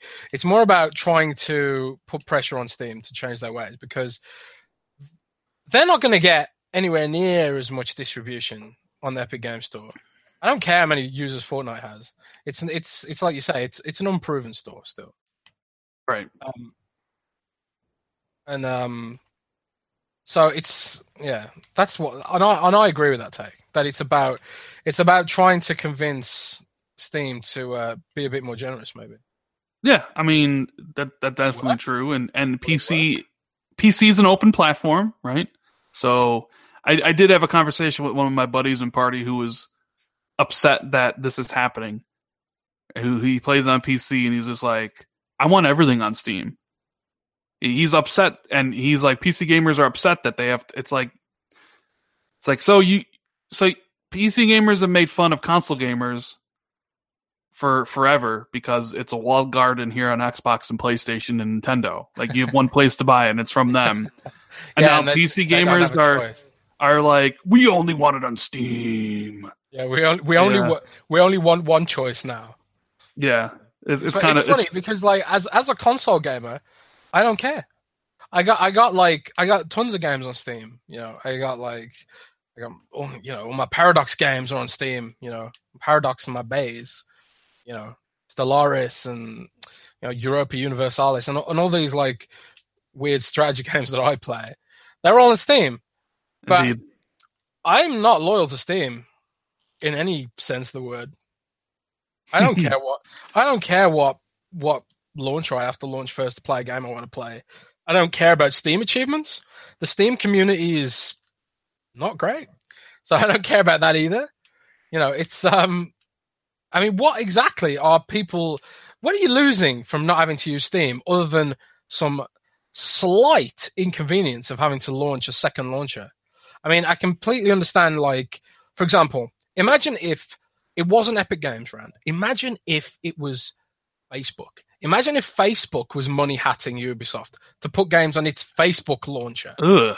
Now, yeah, horrible thought, right? Now that would piss me off, because I don't want anything to do with Facebook anywhere near my computer. I think Facebook's a scummy company. I think Zuckerberg's a scumbag. And I think Facebook is, privacy nightmare. I wouldn't want Facebook anywhere near my PC gaming. So if people are pissed off about that, I'd understand. But what's Epic Games done to piss people off? Aside from like maybe curate the best engine in the world, the most versatile, the most powerful engine, or one of the most powerful engines. What have they actually done that's bad? I am a fan of Tim Sweeney because I believe he's unfairly represented Windows 10 and he's attacked UWP unfairly. So I am a fan of Tim Sweeney, but at the same time, he's not exactly done anything particularly scummy. I'm not saying he won't someday, but like, what? At least like, I'd be more mad at Valve for like, not making Half-Life 3. They can afford it. they should make it for the fans and stuff like that. Hmm. And I don't know. Hmm. Yeah. I don't know. I think Steam's gonna have some really big competition. I mean, this is a good thing, right? Because maybe now Steam would be like, oh shit, now we need exclusive content. Let's hit that Half-Life 3 emergency button finally. Or what if Epic Games is on the phone right now with Bungie being like, "Hey, I hear you need a publisher or a place to launch your next game, huh?" Destiny Or 3. or Epic what Games or exclusive. what if Steve what if Mark Sweeney's on the phone being like, "Hey Sony, want to come to PC? I'll give you a 99 to 1% split. You put your games on my store." Sony I, like, t- I, t- I tell you one thing, right? The one interesting thing for me about Epic Games is that Tim Sweeney has basically created a platform where his whole platform is openness for the people, for the public, blah blah blah. The second Epic Games slips and does something scummy, and they will, because money corrupts everyone, so they say. yeah. You know, And it's amazing that they're doing all this based off the success of Fortnite. They've taken the money they made with Fortnite and like, we're going to attack Steam. We're going to attack Unity because there was something that went down yesterday with Unity. oh And yeah, that whole and Unity like, thing. yeah, That they're was doing super all this stuff. opportunistic of them. It's weird. But I mentioned Bungie. Big news of the day, of the week, of the year so far. Um, Yeah. Bungie and Activision are splitting up. Bungie gets the kid. People didn't see this coming, even though we are getting close to the 10-year relationship deal that publishing deal they originally made back before Destiny 1 came out, right? Has it really been that long? Yeah, I mean they made it right before Destiny 1 came out in 2014. I don't know, I think they cut that deal in 2010. So I'm not sure when the deal starts. Was it 2010? Was it 2011? Was it when the first game shipped? Either way, it was a 10-year deal, if you recall. But yesterday, the news came out. Jason Schreier, always on kind of like teasing something was happening. They put out a release saying that, they're splitting from Activision and that Bungie's retaining the rights to the franchise and they're going to be publishing it, self-publishing in the future. And everybody was just like, yeah, all right, Activision's gone. Because for the longest time, a lot of fans of Destiny have kind of like looked at some of the issues Destiny's had as Activision's fault, like the monetization, the Eververse store, and all that different types of stuff. They see like Activision as this evil influence, right? Which something's going on at Activision, Jez. Like, am I wrong in saying that? Like, I see them splitting up with Bungie, and then I see what's going on with Blizzard, and I see them losing 2 CFOs. I see like the president of Blizzard leaving after forever. The CEO of Blizzard. The CEO, and I'm just like, dude, something's going down at Activision, and it doesn't seem like it's going to be good. What's your take on all this stuff? It's worrying, man. I know morale isn't very good at Blizzard right now. Put it that way. And you had like Jason Schreier has done a huge amount of reporting on what's going on there, saying that like you had like Activision CFOs sitting in on Blizzard creative meetings saying, well, why don't you do it this way to make more money, And that you don't want finance sitting in on a creative meeting. That's not what you want. If you're an artist or something, you don't want to hear what a lawyer or a businessman has to say, But I agree with you. There is something fundamental is changing at Blizzard, Activision Blizzard, sorry. And while I don't really care what that means for the Activision side of things, I don't care what that means for Call of Duty. Couldn't care less. I don't care what that means for like. I mean, what else does Activision even make? Candy Crush, and they've got like a bunch of those classic remasters like Spyro and stuff. That's great for fans, and apparently, like the Spyro remake was actually really well done. Yeah, Which Call of Duty.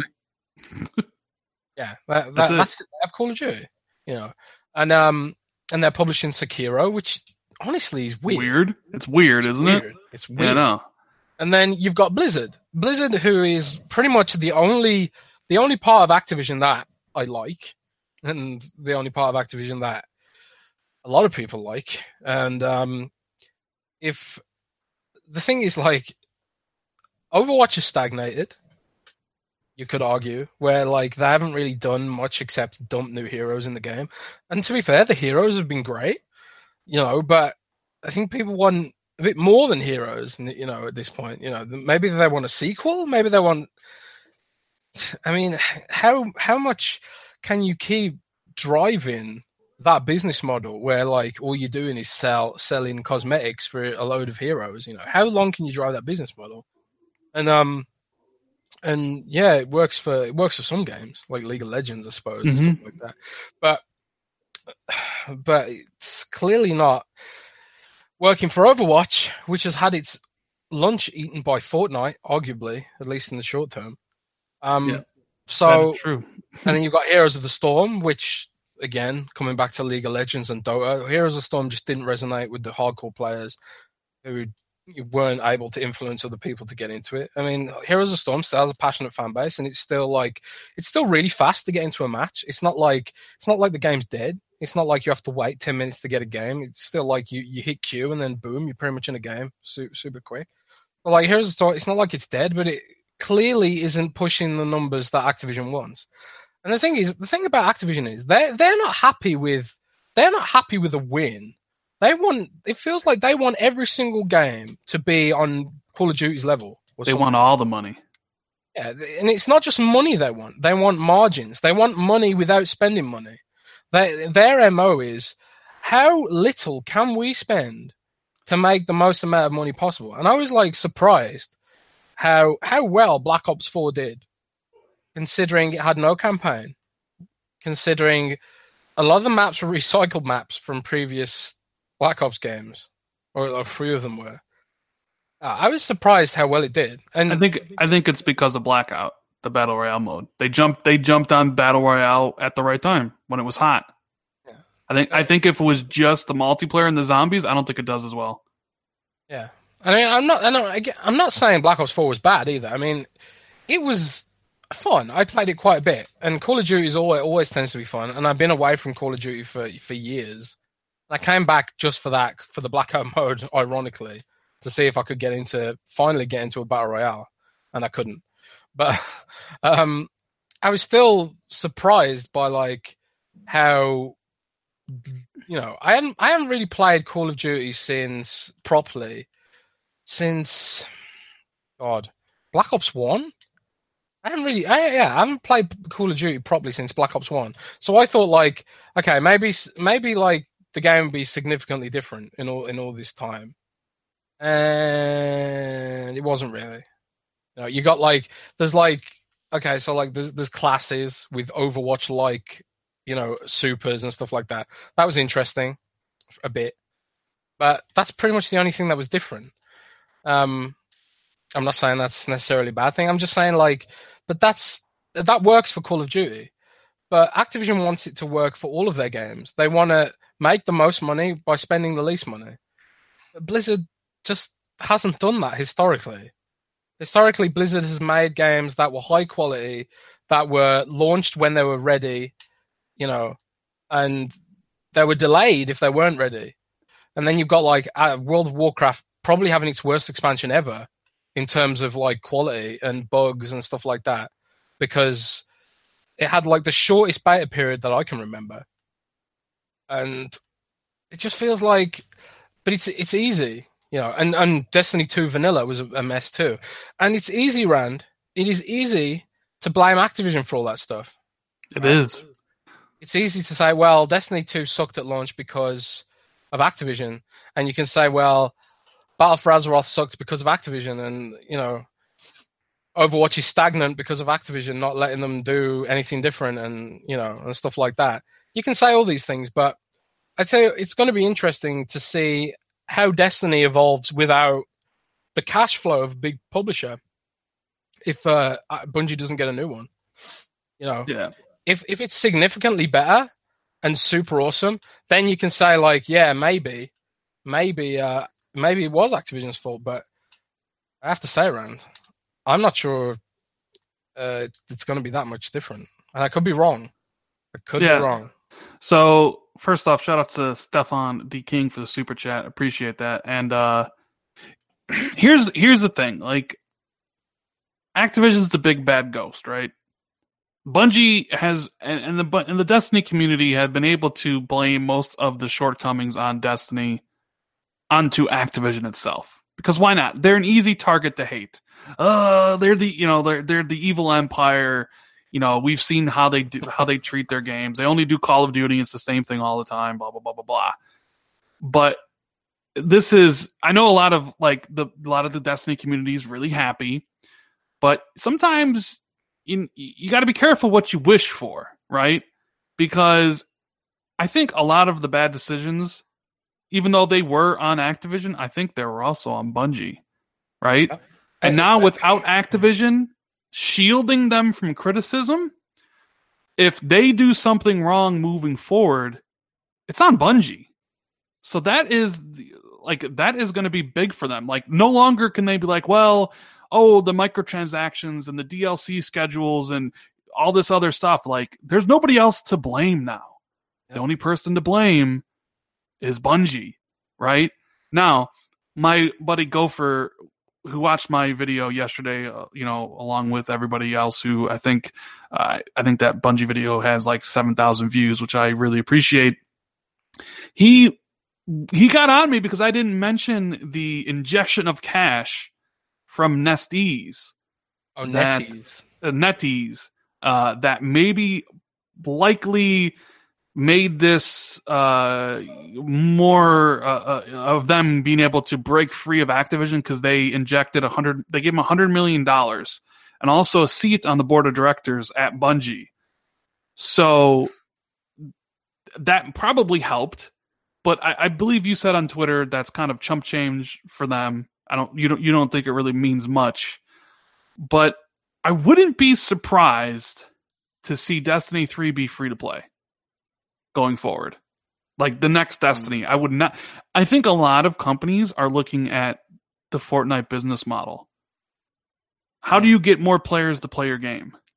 Right? I think the industry for Destiny, in Destiny's case, it wouldn't be Fortnite, would it? It'd be Warframe. Yeah, it'd be Warframe, which is free to play. So I would not be surprised to see Destiny 3 be free to play. With a lot of different, you can buy things, you can buy weapons, but you can also get them. I could see them taking that route. I mean, Warframe's incredibly successful. Fortnite's incredibly successful. And the success of especially Fortnite, I think, is going to have huge impact on a lot of these big publishers' business. We've already seen Activision and EA admit that the success of Fortnite has impacted their business, right? Why bother picking up Battlefield 5 when you can just play Fortnite for free? Right?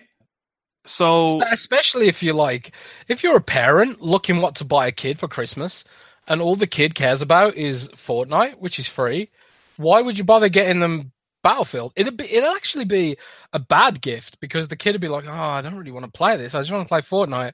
And my mum went out and bought this game for $60, and I don't even want to play it. Could actually be a bad thing. Yeah, so I was shocked that they broke up. I mean, Bungie and Microsoft broke up, and this was the second publisher. Some of this, though, is weird, because it's like Bungie's like, we're leaving Microsoft because we didn't want to do Halo, and we want to control our own destiny, and we don't want to work on one game forever. And it's like, okay, I applaud that. You want to make your own, carve your own destiny, no pun intended. You want to make as much money as possible. I get it, right?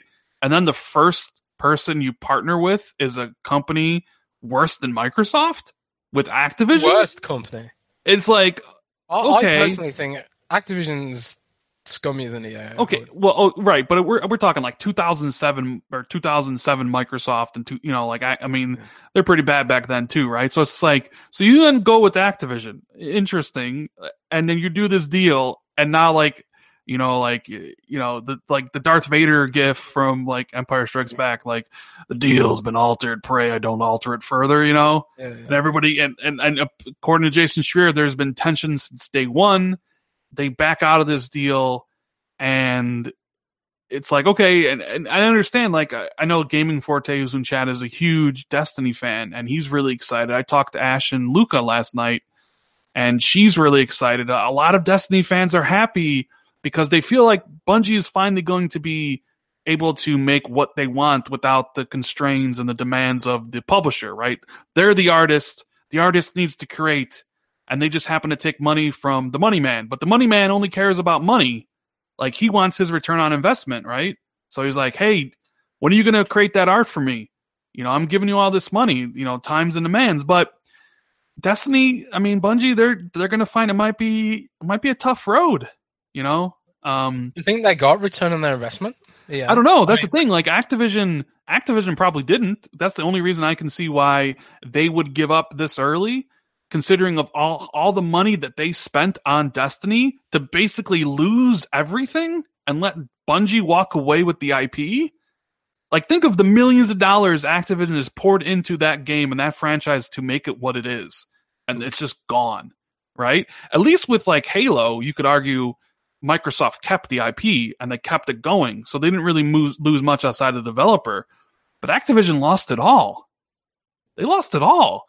And I don't know. I kind of think like that must have been really bad for Activision if they're just like, we're walking away from this, getting rid of the dust on our hands and like, all right, whatever, we're just going to write off that money as sunk costs. We need to refocus on our IPs, which they don't really have any. Like I saw maybe Guitar Hero is going to make a massive comeback. I saw some posts on like Twitter from a former Raven employee, Raven, who used to be they used to be they still are a developer for Activision. They made Singularity, but then after Singularity they got put on like Call of Duty Help or Call of Duty Detail. By the way, I just want to interject. Singularity is awesome. Fucking brilliant. It is. Singularity is great. If you guys haven't played that game, play it. But he was saying that like, well, maybe because I guess he said to Activision, like, well, maybe you should take some of these studios and make something new. And the guy at Activision told him was like, well, that's what Bungie's for. So like the last 8 years, they've been just, okay, Call of Duty, right? You have Treyarch, you have Infinity Ward, you have Sledgehammer, but then you also have like Raven and a couple other studios that strictly do DLCs for those games. You have High Moon Studios and Vicarious Visions who strictly did like DLC and stuff for Destiny, and they haven't made any new IP, and the only new IP that has been made is the stuff from Blizzard, which, as we just detailed, like Activision's not happy with Blizzard. Like, something's going on. And I did see someone ask up in chat, although it was Gunstar75, what are the odds that Bungie rejoins Microsoft? 0.0000. So Jez just laid it out for you. I know a lot of people would be nostalgic for the prodigal son to come back home.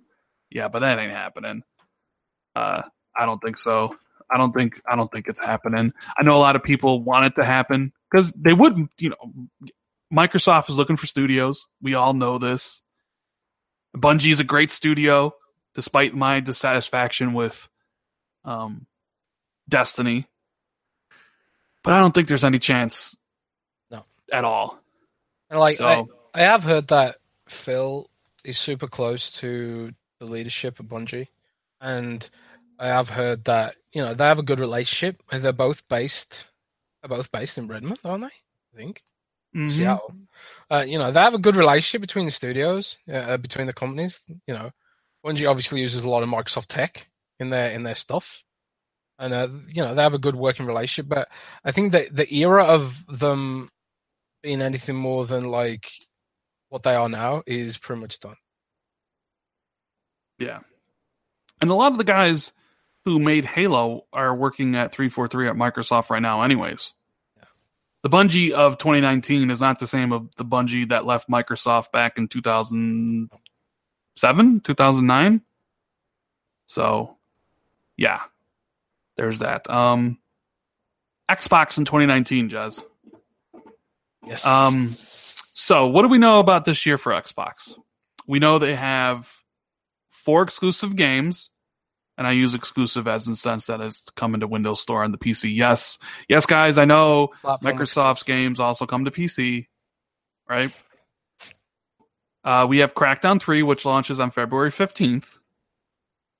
We have Battletoads, we have Gears 5, and we have Ori. So let's talk about Crackdown here for a minute, Jez. What are you expecting from Crackdown? What do you think it's going to land Metacritic-wise? Do you think people will be happy with what they get after this tumultuous 5-year developmental cycle and numerous delays? I think Crackdown will be extremely lucky if they get 7 out of. Okay, I agree. If they hit 7 on Metacritic, they'll be lucky. I think, which is not to say it'll be a terrible game and people won't enjoy it. I just know that it's not going to resonate with critics. I know that people are ready to bash it, and they're not going to take it for what it is. And people have high expectations of Microsoft. I just know it's not going to do that well at review. I just know it. Other than that, I think the game will be decent still. I think like the cloud tech will be interesting to try out for those who give it a bash. I played it myself. It was interesting. It's not going to pull me away from Overwatch. It's not going to pull me away from any of the other multiplayer games that I play. At least in the state that I played it in. Now they have had. When did I play it? November, I think. They've had like a few months to polish what I played and take feedback, and I gave them a lot of feedback on what I think they should do to improve it. But again, it's kind of like there's not from what I saw, there wasn't that much to it. So I wouldn't be. I'll be shocked if it gets higher than 70 on Metacritic. I'd love to be wrong, but I'm not gonna be. Other than that, we've got the Gears stuff for 2019. Yes. We know that I've heard that this streaming console that Brad Sams leaked is going to be announced as early as this month. The streaming console? No, not the streaming console. The discless console. Okay, I was going to say the streaming console. I thought you said we were talking on Sunday at the Iron Lawrence podcast. You didn't even know if it was real. Yeah. I don't know if that's real, but the discless console I've heard was supposed to be announced in January. Plans can change, and they often do change. But I heard that was announced in January. That's going to be announced sometime in January. Maybe it will, maybe it won't. Also, Brad Sam said it's going to be released Q1 or Q2 if it gets released. But again, plans can change, and it does seem like a weird console to me. Like, it almost feels like they're just testing to see how well it'll do and how much it resonates with people. And basically, I think they want to gauge the appetite for a discless system, right? They want to gauge the appetite for that sort of, to see if it works or not, if the time's right. So if they do release that, we'll get that this year. Now, do they announce Anaconda and Lockhart this year? That's the interesting question. Do they tease them? Do they do what Scorpio and be like, yeah, we've got this Project Scarlet console range, I think it's still. Well, first off, shout out to Osman for the super chat. He says, "Have a great weekend, guys. Thanks for the show. Thank you for the support. Hope everybody's enjoying the show. Make sure you hit that like button. We have like 400 some odd people watching. 157 likes. Get that up to 200. But yeah, I don't know. Like Anaconda, Lockhart, which Anaconda being the more powerful Xbox next gen system, Lockhart being the cheaper one. Presumably, right? Rumors and spec and all that stuff. If they announced it in E3, right? That's a long way to go until they release in November of the following year. Now, you can make the argument it worked well for the Xbox One X, and sure it did. But I guess the counter argument would be, well, people would just stop buying Xboxes now and just save their money and wait until the new systems come out in the end of the year, right? Or the following year. Yeah, I guess. I don't know if they care. maybe that, I don't know. Maybe if they know Sony's going to announce it, I think a lot of it might have to do with Sony's plans, because there's still talk that Sony might release the PS5 in March of next year, right? Like early next year. So if that's the case, you would think Microsoft would want people to know that they still have a system coming and it might be more powerful, you know? Although I'm not really sure PS5 is coming early 2020. I still think they're both going to come in November. I don't know. It's a good question, because they already teased next-gen systems at this past E3. Why not tease it again at this year's E3? But I don't know. Do you see them just teasing it again? I mean, Phil Spencer kind of was at CES and teased, xCloud, and like talked about the relationship with AMD, just like, yeah, something's coming, but I think I don't think they'll tease it at E3. I think they'll stick to the games. They'll have hopefully a lot of good games to show off and get the messaging on the gaming right. And then maybe they could do Anaconda at XO19 if they do another one. That's that's the thing I would like if you can announce it for the first time, show off the name or something with the fans, not only like Xbox but also PlayStation, like that'd be really cool. That's better. That'd be really cool. But like back to what you said about Gears 5. I said in my video that I think Gears 5 is going to surprise a lot of people with how good it's going to be. Now, yes, I'm being a little positive on this one. Positivity, positivity. Even though negativity sells on YouTube, I don't really like doing negative stuff, but I think Gears 5 is going to surprise a lot of people. I think it's going to be quite good, and I wouldn't be surprised if it kind of sits in that 89, 90 Metacritic range, and people are like, man, they really stepped up their game. Like Gears 5 is, it's a Gears game, but they took some risks. They took some storytelling risks. They took some gameplay risks, and it's going to be, I think it'll surprise a lot of people with how good it is. That's what I'm hoping, at least. Yeah. What do you think? I agree. I think I was disappointed with the lack of risk they took in Gears 4. And I think that was one of the things people criticize them for. I love Gears 5 overall, and it kind of reminded me of The Force Awakens in the sense that it was like they wanted to prove that they were the right studio to handle the franchise, show that they got the formula and stuff like that. To show that it's, even though they've got a new name, it's still the Gears guys. There's the Gears team. Yeah. So I think there was an element of that trepidation with the first game, but like you, I think they've already shown in the trailer that they're taking some, not liberties, but there seems to be melee weapons now, proper melee weapons, and it felt more open. There's a whole segment with the vehicles and stuff like that. It was showing direction, right? And with that whole trailer was about showing something new, something fresh. So I agree. I think people will be surprised by that game. I've always preferred Gears to Halo, personally. Yeah. What? That's heresy. Halo's way better than Gears. No. Yeah. Halo doesn't have a chainsaw, man. What are you talking? Yeah, come on. It's true. No, it's not. Halo's like a game for teenagers, man. I don't like that. Yeah. But, well, since they removed the flood, anyway, I don't like it since they removed. But effectively, I think this could be Gears 5 could be the year that it sort of ascends to that level. Personally. Okay. I mean, I don't think Gears can ever touch Halo, right? I no matter how good this Gears is, I don't think it ever can. I don't think it ever could have the impact that Halo did.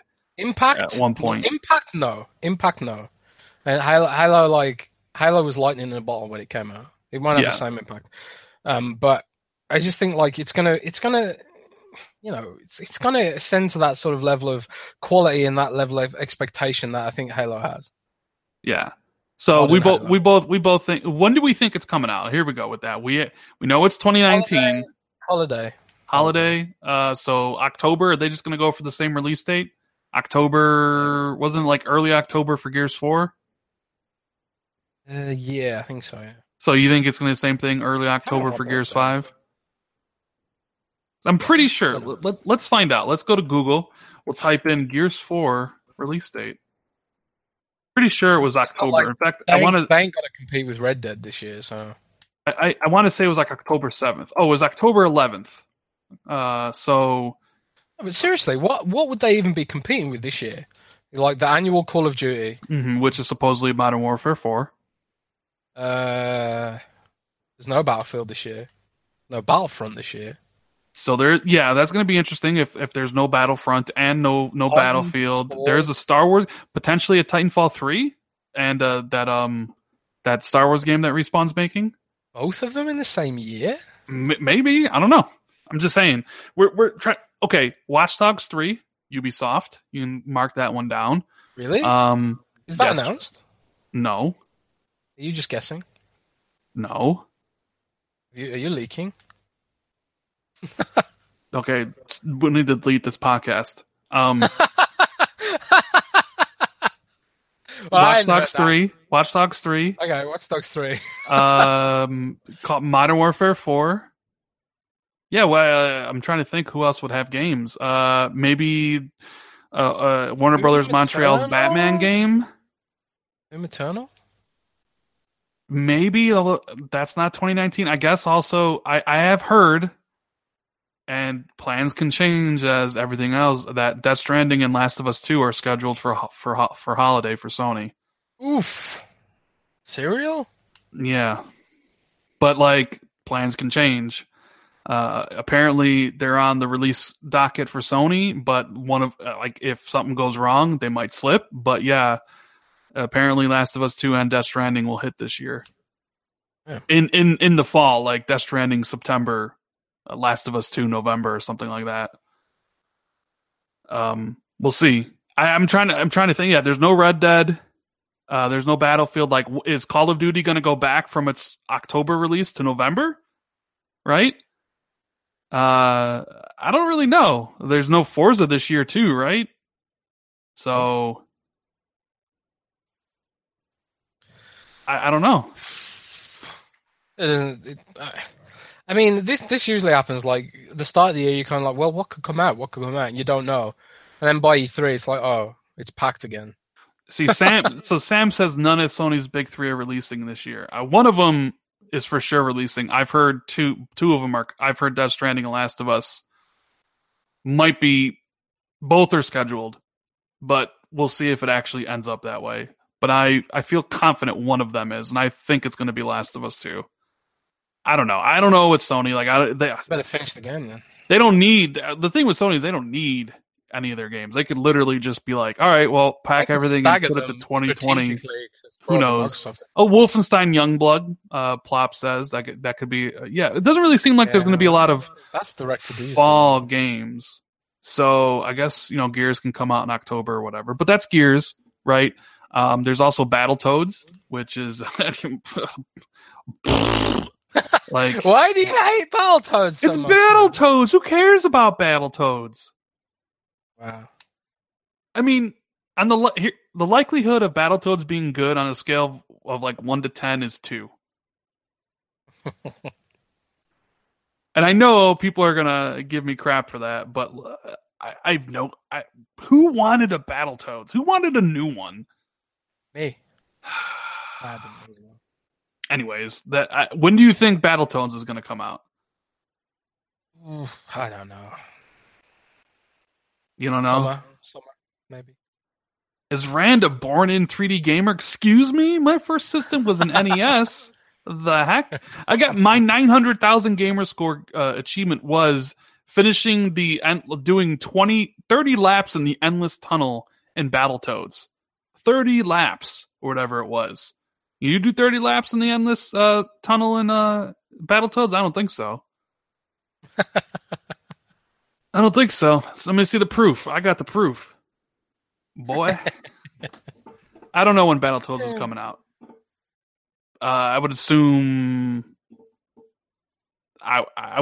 summer, maybe? I can't imagine that would be an end of the year game.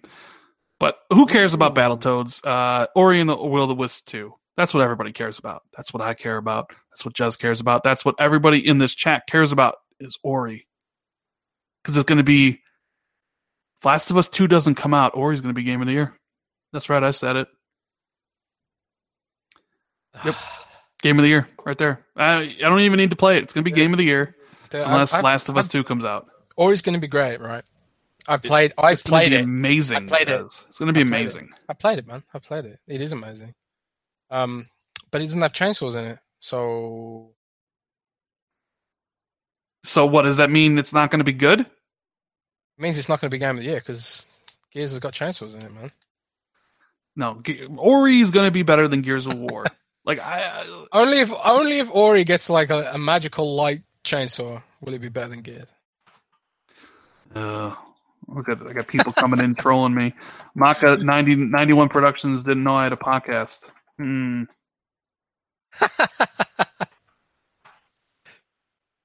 Look who it is. Good old Maka. My PUBG buddy, who finally got 1,000 in who's better between PUBG. you and Maka at PUBG? Oh, who's better at PUBG, me or Maka? Yeah. I mean, that's not even a question. I'm better. You know, like there's a hierarchy when it comes to PUBG, right? It's usually I play with 3 other people: Maka, Gopher, and Magic. Magic's by far the best. By far the best, right? Magic. By far the best. Then it's Gopher. Then it's me. Then bringing up the rear, because we got to carry him every single game, is Maka 91 Productions. Oof. Yeah.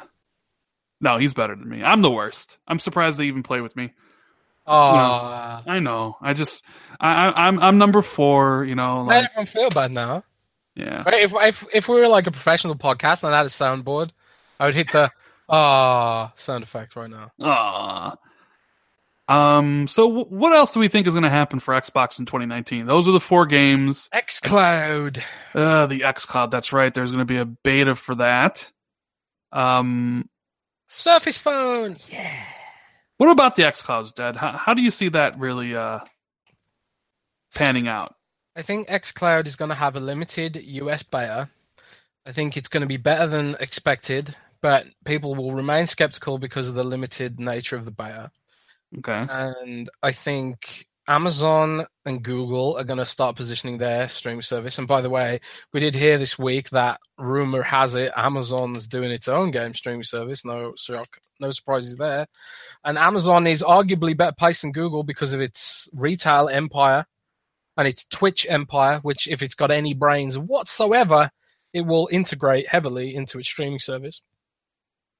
That is and true. Also, Amazon has the biggest cloud platform in the world, even bigger than Microsoft. So I did see an article yesterday, and I think Salty just put out a video about it. It says Amazon developing game streaming service. Yes. So you get Amazon, Google, and Microsoft all doing game streaming. Imagine that.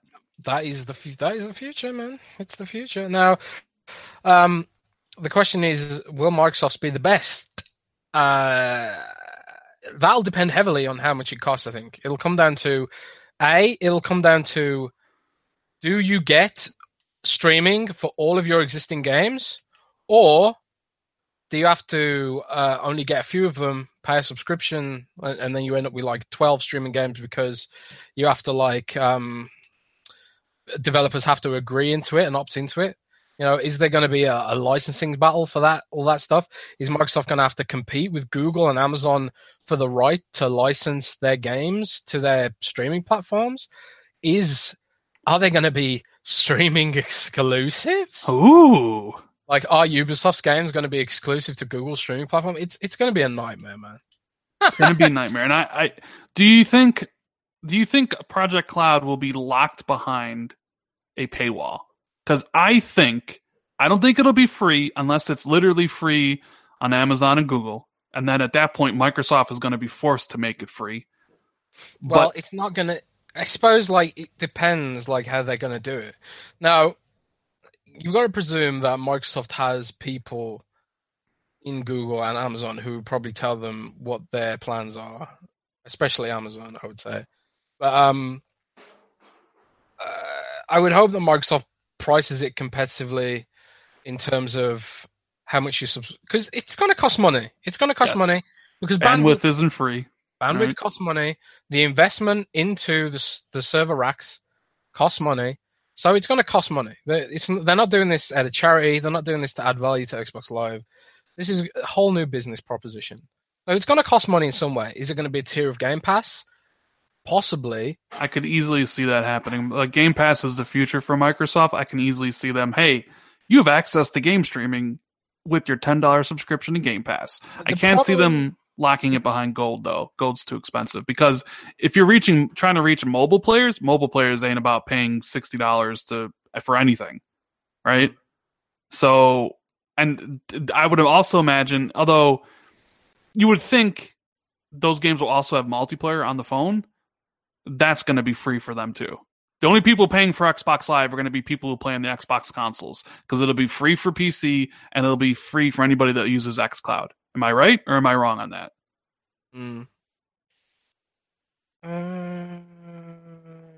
I agree. Yeah, I agree, man. I think they'll bundle it with Game Pass. I think because that's the service they're going to want to sell, and they're just going to be like, if you're subscribed to Game Pass, you already have it. But it's going to be interesting to see that tech working, like really working, because they said it's coming out this year, and I'm actually kind of excited to actually try it out to see what it's like, to see if this really is the future that everybody says it is. That these three gigantic companies, three of the biggest companies in the world, are like, we're doing it, and it's just like, okay, I hope you guys know what you're doing. Like, I mean, I know, like, I just like. Like this is this really the future? Like it's coming soon. So E3 2019 though, Jez. Sony's not there, Microsoft is. Will Microsoft take advantage of that fact and announce games that their current studios that they bought are working on? Or will they save those announcements for 2020 when the new consoles are launching in that time frame? I guess is what I'm asking you is. I believe firmly that Microsoft will go balls to the wall this year and they'll go all out. They've got the opportunity to really, really slam home what their investments are this year. And it's not I think the time for being cautious is over. And it's not like basically in the past with things like Scalebound, they had to rely on the whims of second party. They don't have to do that now with their first party studios. Like, so I think like they can totally talk about Ninja Theory. They can totally showcase Wasteland 3. They can totally showcase like all the stuff their new first party studios are working on. Maybe even like Fable, hopefully, if indeed it is Fable. We still don't really know for certain. But, there is all. I think the time for cautiousness is over. They need to really put on a good show this year. Just because Sony isn't there, the pressure isn't any less for them. So you say throw caution to the wind, and just come out swinging with haymakers. Yeah, I would argue that the pressure's even higher because people are going to be like, "Well, what are you doing?" So that's the thing. It's like Sony leaving E3. Sony leaving E3 is like put all the pressure on Microsoft. It's like, all right, now you're the star of the show. What do you got for us? Sony's not going to be there. So it's like, are you going to play it safe and be like, well, here's Halo Infinite. Here's a gameplay demo for Gears. Here's a gameplay demo for Ori. And that's it. And it's just going to be another bunch of, third party games and another round of studio announcements with Phil getting on there and being like, we bought IO Interactive. We bought, whatever. Right? Is it just going to be that again? Or is Microsoft's like, you guys have asked for exclusives because I can pen this PR piece and have Phil read it off. Like, we know you've asked for exclusives for quite some time now. And we invested in first party to do that, blah, blah, blah, blah, blah, blah, blah. And here they are. Boom. When Ninja Theory, please come down the aisle. And here comes the head of Ninja Theory. He introduces his new game. Boom. Here's what Playground Games is working on. Boom. Okay. Boom. Just throw caution to the wind and just convince people that like, all right, they're not screwing around anymore. And without Sony being there, they can make a case for like, it's time to jump in on Xbox. Like, maybe not right now, but the future looks incredibly good, right? That's what I hope they're going to do. Yeah, I want to see this future now. I'm sick of talking about the future. I've been ending articles with the future is bright for so long now, for what feels like so long. I'm sick of writing the future is bright. I want to hear I want to see what the future is now. Yes. I mean, because I actually have a video coming out soon about how I've never been more excited about the future of Xbox. And it's partially about all this stuff. But it's like, exactly, like, I'm sick of telling people that, like, I think it's time for people to see it. And all they need to see is just those games being announced. Yeah. Right? And so, like, I'm sure there's other people at Microsoft that are like, no, Phil, no, Matt, take more time, get the games right, wait till 2020. Sony's not going to be there. You know, like, just wait till 2020 when the systems are coming out, and then we can nail them with all this stuff. But I mean, you can make a compelling case for either of them, but I think this is the year, you know?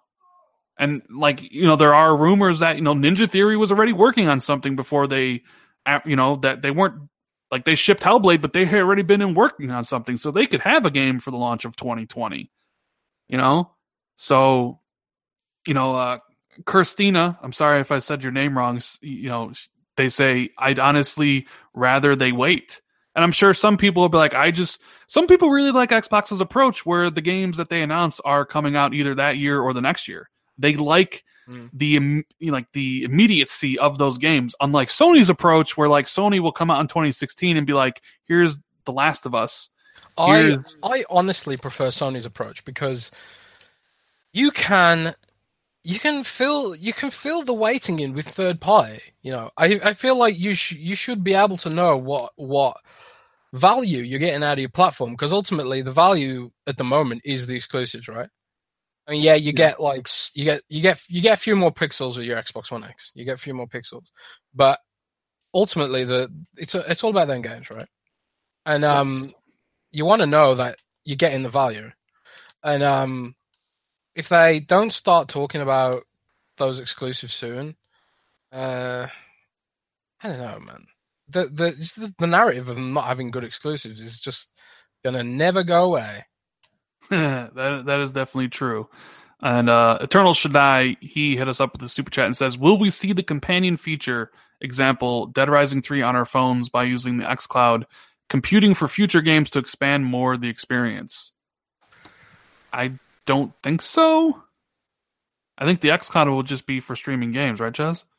I don't think it'll be for companion, like you're talking about, like, smart glass, right? Oh, I think Like, what he's talking about is like cloud compute, like more zombies on screen. oh, more zombies on screen? The thing, Crackdown 3 cloud destruction has been such an uphill struggle for Microsoft. You know, they had to completely rebuild the whole thing from the ground up, like a year ago. Have we talked about that before? I don't. Have we? I'm not sure. I don't know, but they've had to completely rebuild the cloud stuff from the ground up because of reasons. You know, Yes. Like I interviewed Brian Stone, right, and he's in charge of basically Xbox's science fiction division, where they dream up all this crazy stuff, right? And he said, like, when you're developing a new platform, I'm paraphrasing here, but you can read my interview from a few months ago. But he said something to the effect of, when you're building a new platform on new systems, like, there are so many unforeseen complications that come up that you have to solve, you have to deal with, and these problems, like, they hold up the whole project. You have to, like, go back to the drawing board. You have to figure out ways of overcoming these technical hurdles, and you know, I wouldn't be surprised if the whole experience has soured them to the idea of using cloud compute to build games. Yeah. I don't know. It's a shame, but it's like, I just like, it seems like such a far-flung thing right now, and I'd love it. You know, I often I always thought that State of Decay would be the perfect game to showcase the cloud because they got all the zombies on screen, and in a recent patch in State of Decay they like quadrupled the size of the zombie hordes that roam around in the late game. And you always have to think like, what would State of Decay look like with like 1,000 zombies on screen at any one time without lag? What would that look like? And surely Microsoft's the company to make that happen. Surely, yeah. But, whether or not we see that in the short term, I think like what they're going to be doing in the short term is just making sure that they've got a strong stable of games. Not games that push boundaries or push the cloud compute thing. I think they're just going to sort of deliver some solid games first, and maybe they'll revisit the cloud stuff again in the future. But I think for Microsoft right now, the cloud compute is fully geared towards streaming more than anything. Yeah. And let's briefly talk about this Randy Pitchford thing. Oh my god. That stuff's scary. Dude, have you just seen the update Kotaku just ran? Yes. Do you even want to talk about this, or should we just be like, yo, this is kind of best left for that type of stuff, because some of this stuff is gross? Well, I don't know.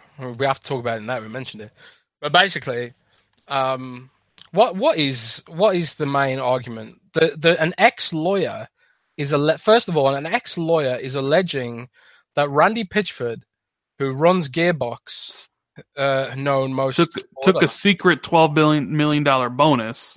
Yeah, but also has a secret underage porn collection. Yeah, that's what the guy's saying. Now, if they can't prove that, they're going to get done for defamation.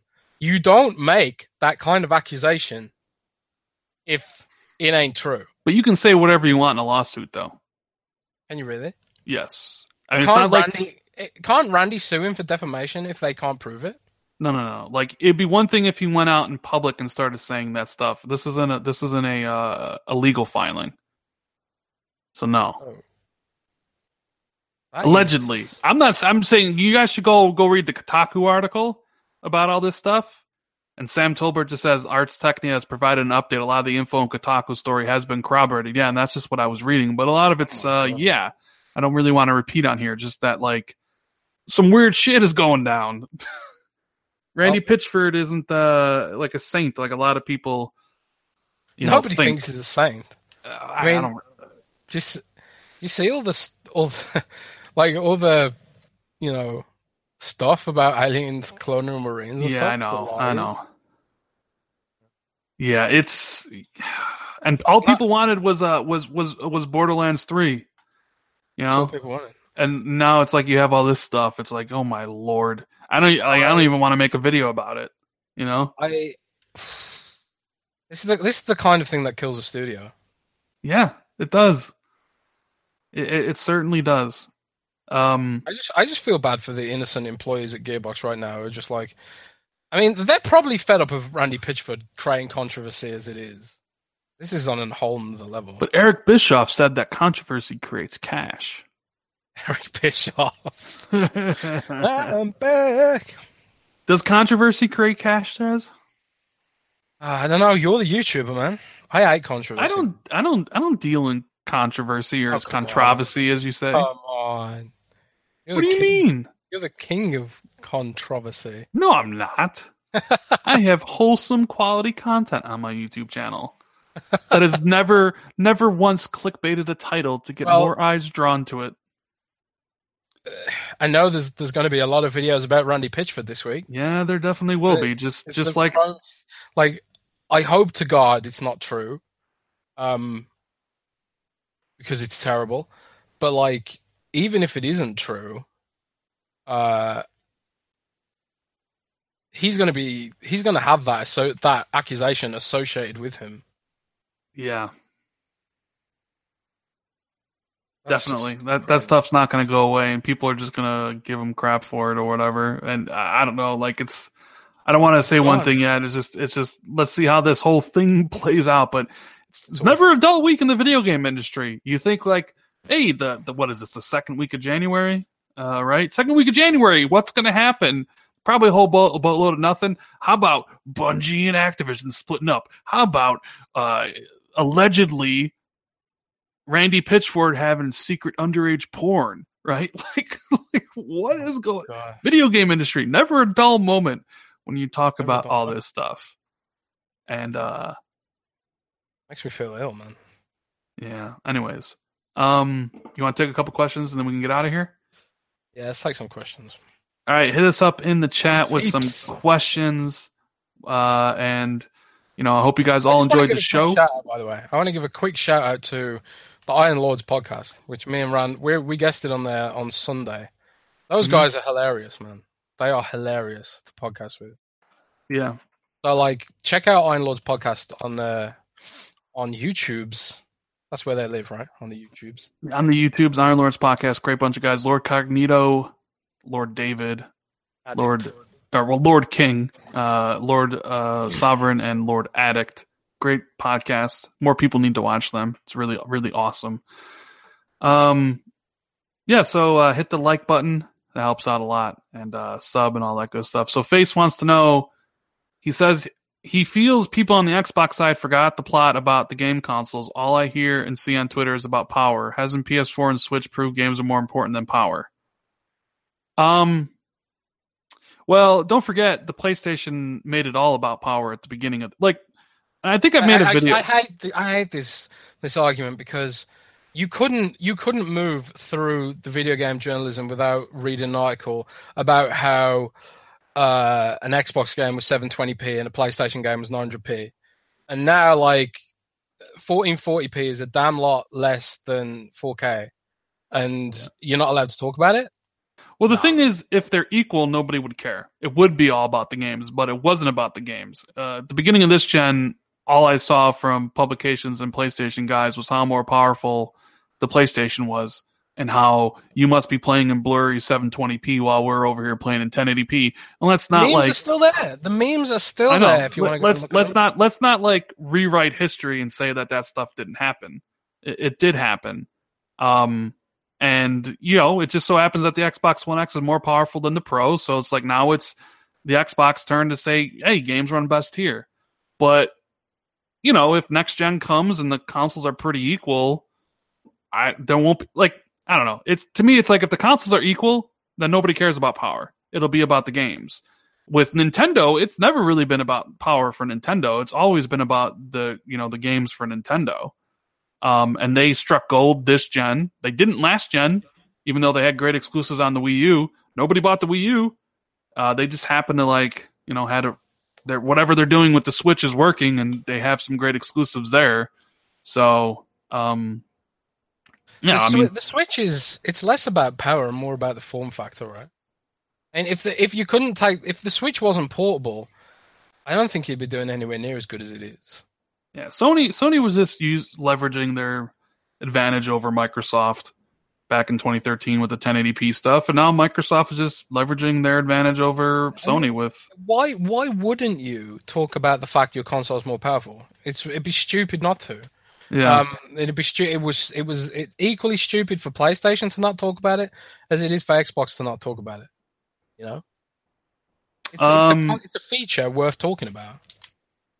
So let's see. Games are more important. Games are more important than power, no doubt about it. But power is part of the equation. Gunstar wants to know, what are yours and Jez's New Year's resolutions? What are yours, Rand? I didn't make any. See, I never make a New Year's resolution other than lose weight, eat healthy, and that's pretty much it. I have a goal for the YouTube channel. I want to continue to provide quality content. I want to step up the game. Last year, I was, I feel like I've become better at actually providing, better content. So I want to continue to improve in that area, with the channel. But outside of that, I just, typical need to lose weight. Need to, like, I don't know. That's pretty much it. Like, I don't really do resolution stuff because I don't know. It's just a new day. Like, people get caught up. Oh, it's a brand new year, new me. It's still this. It's just an extra day. You know. I like the only time I've ever successfully dieted, I started just randomly dieting. Like I felt like dieting, and I dieted. I lost 200 pounds, and I did that in the summer. So like, I think if you want to change something, you just change it. You don't need to wait. There's no time like the present, right? Yes, that is true. That's no time like the present. Let's see. What else we got here? Oh no, wait. My New Year's resolution is 1080p. Oh, 1983 Nick says, "Hey Rand, you playing Tekken 7? I do own Tekken 7, but I don't really play it." You're not really into fighting games, right? I mean, not in the competitive way. Like, I can't wait for Mortal Kombat 11. Mortal Kombat's my favorite fighting game, and I cannot wait to play that, mainly because I want to see how the story plays out, just like in Injustice. So, I mean, they are enjoyable to me. It's just like, I don't really get a fighting game to be like, all right, we need to battle, right? I just get it to enjoy myself. I get a few hours of entertainment out of it and move on. Let's see. Merrill Films wants to know, what do you guys think about ditching discs in favor of SD cards for next gen? Do I, like, me personally, I don't even use discs now. I'm 100% digital. So it wouldn't matter to me if they switch from disc to SD cards, but I don't think that's going to happen. There are fundamental security issues with SD cards, I think, that would stop Microsoft from investing in that area. It's an interesting topic, actually, because Blu-ray discs are starting to get maxed out now, whereas like SanDisk and those guys, they're pushing like serious space with the with their SD cards. They're getting like really big. I don't know. That is an interesting topic, but I think what's more likely to happen than SD cards is just everyone going digital. Yeah, I think that's more the case. Let's see. Indie Gamer wants to know, did you hear the Odd Tales have run into money trouble and need investment to finish The Last Night? What do you reckon to Microsoft buying Odd Tales? I did see The Last Night ran into financial problems. I'm sure you saw it as well, Jez, right? We covered that, and yeah. Tim retweeted it. What a dude! What a dude! So, but I would assume a lot of people have reached out to them to help. I do wonder if Ryan McCaffrey himself tweeted Phil publicly to help them. Yeah.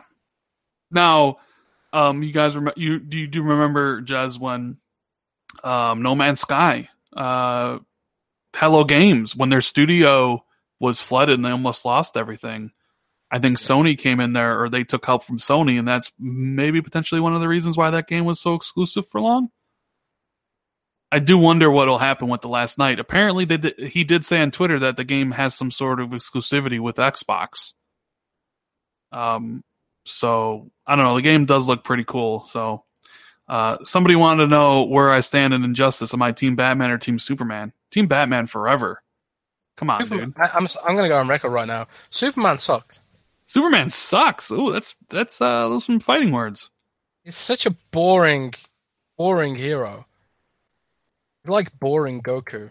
But I will say, a Superman who's a villain is really interesting, and that's what he is in the Injustice story. He's a bad guy. So, right. Yeah. What's the name of evil Superman? Bizarro Superman? Bizarro Superman. Yeah, something like that. Yeah. So I don't know. That's way more interesting. Evil Superman. Yeah. Evil Superman's way better, but Batman's just the best. So dystopia Superman. Yeah. So I want to thank everybody for showing up to the podcast today. First one in 2019. We had a whole bunch of people here, like over 420 watching at one point. Make sure if you enjoyed the show to hit the like button, and if it was your first time here, consider subscribing to the channel. And that little bell right there next to the subscribe button is a notification. You hit that, and then you'll get notified every time I drop a new video or we do a podcast. I want to thank everybody who, super chatted and supported the channel. Appreciate that, especially in January, because January sucks for YouTube. Make sure you guys also follow Jez on Twitter. His link is in the description. Jez, you got anything going on in the upcoming days? No, nothing super interesting. Well, actually, tell a lie. We do have like a ton of I say we. Matt Brown, who writes for me on Windows Central, who's recently been promoted to full-time staff. Congratulations to Matt. He's been flying around non-stop doing previews. So like soon we've got a Rage 2 preview coming to the site, an interview with the Rage 2 guys.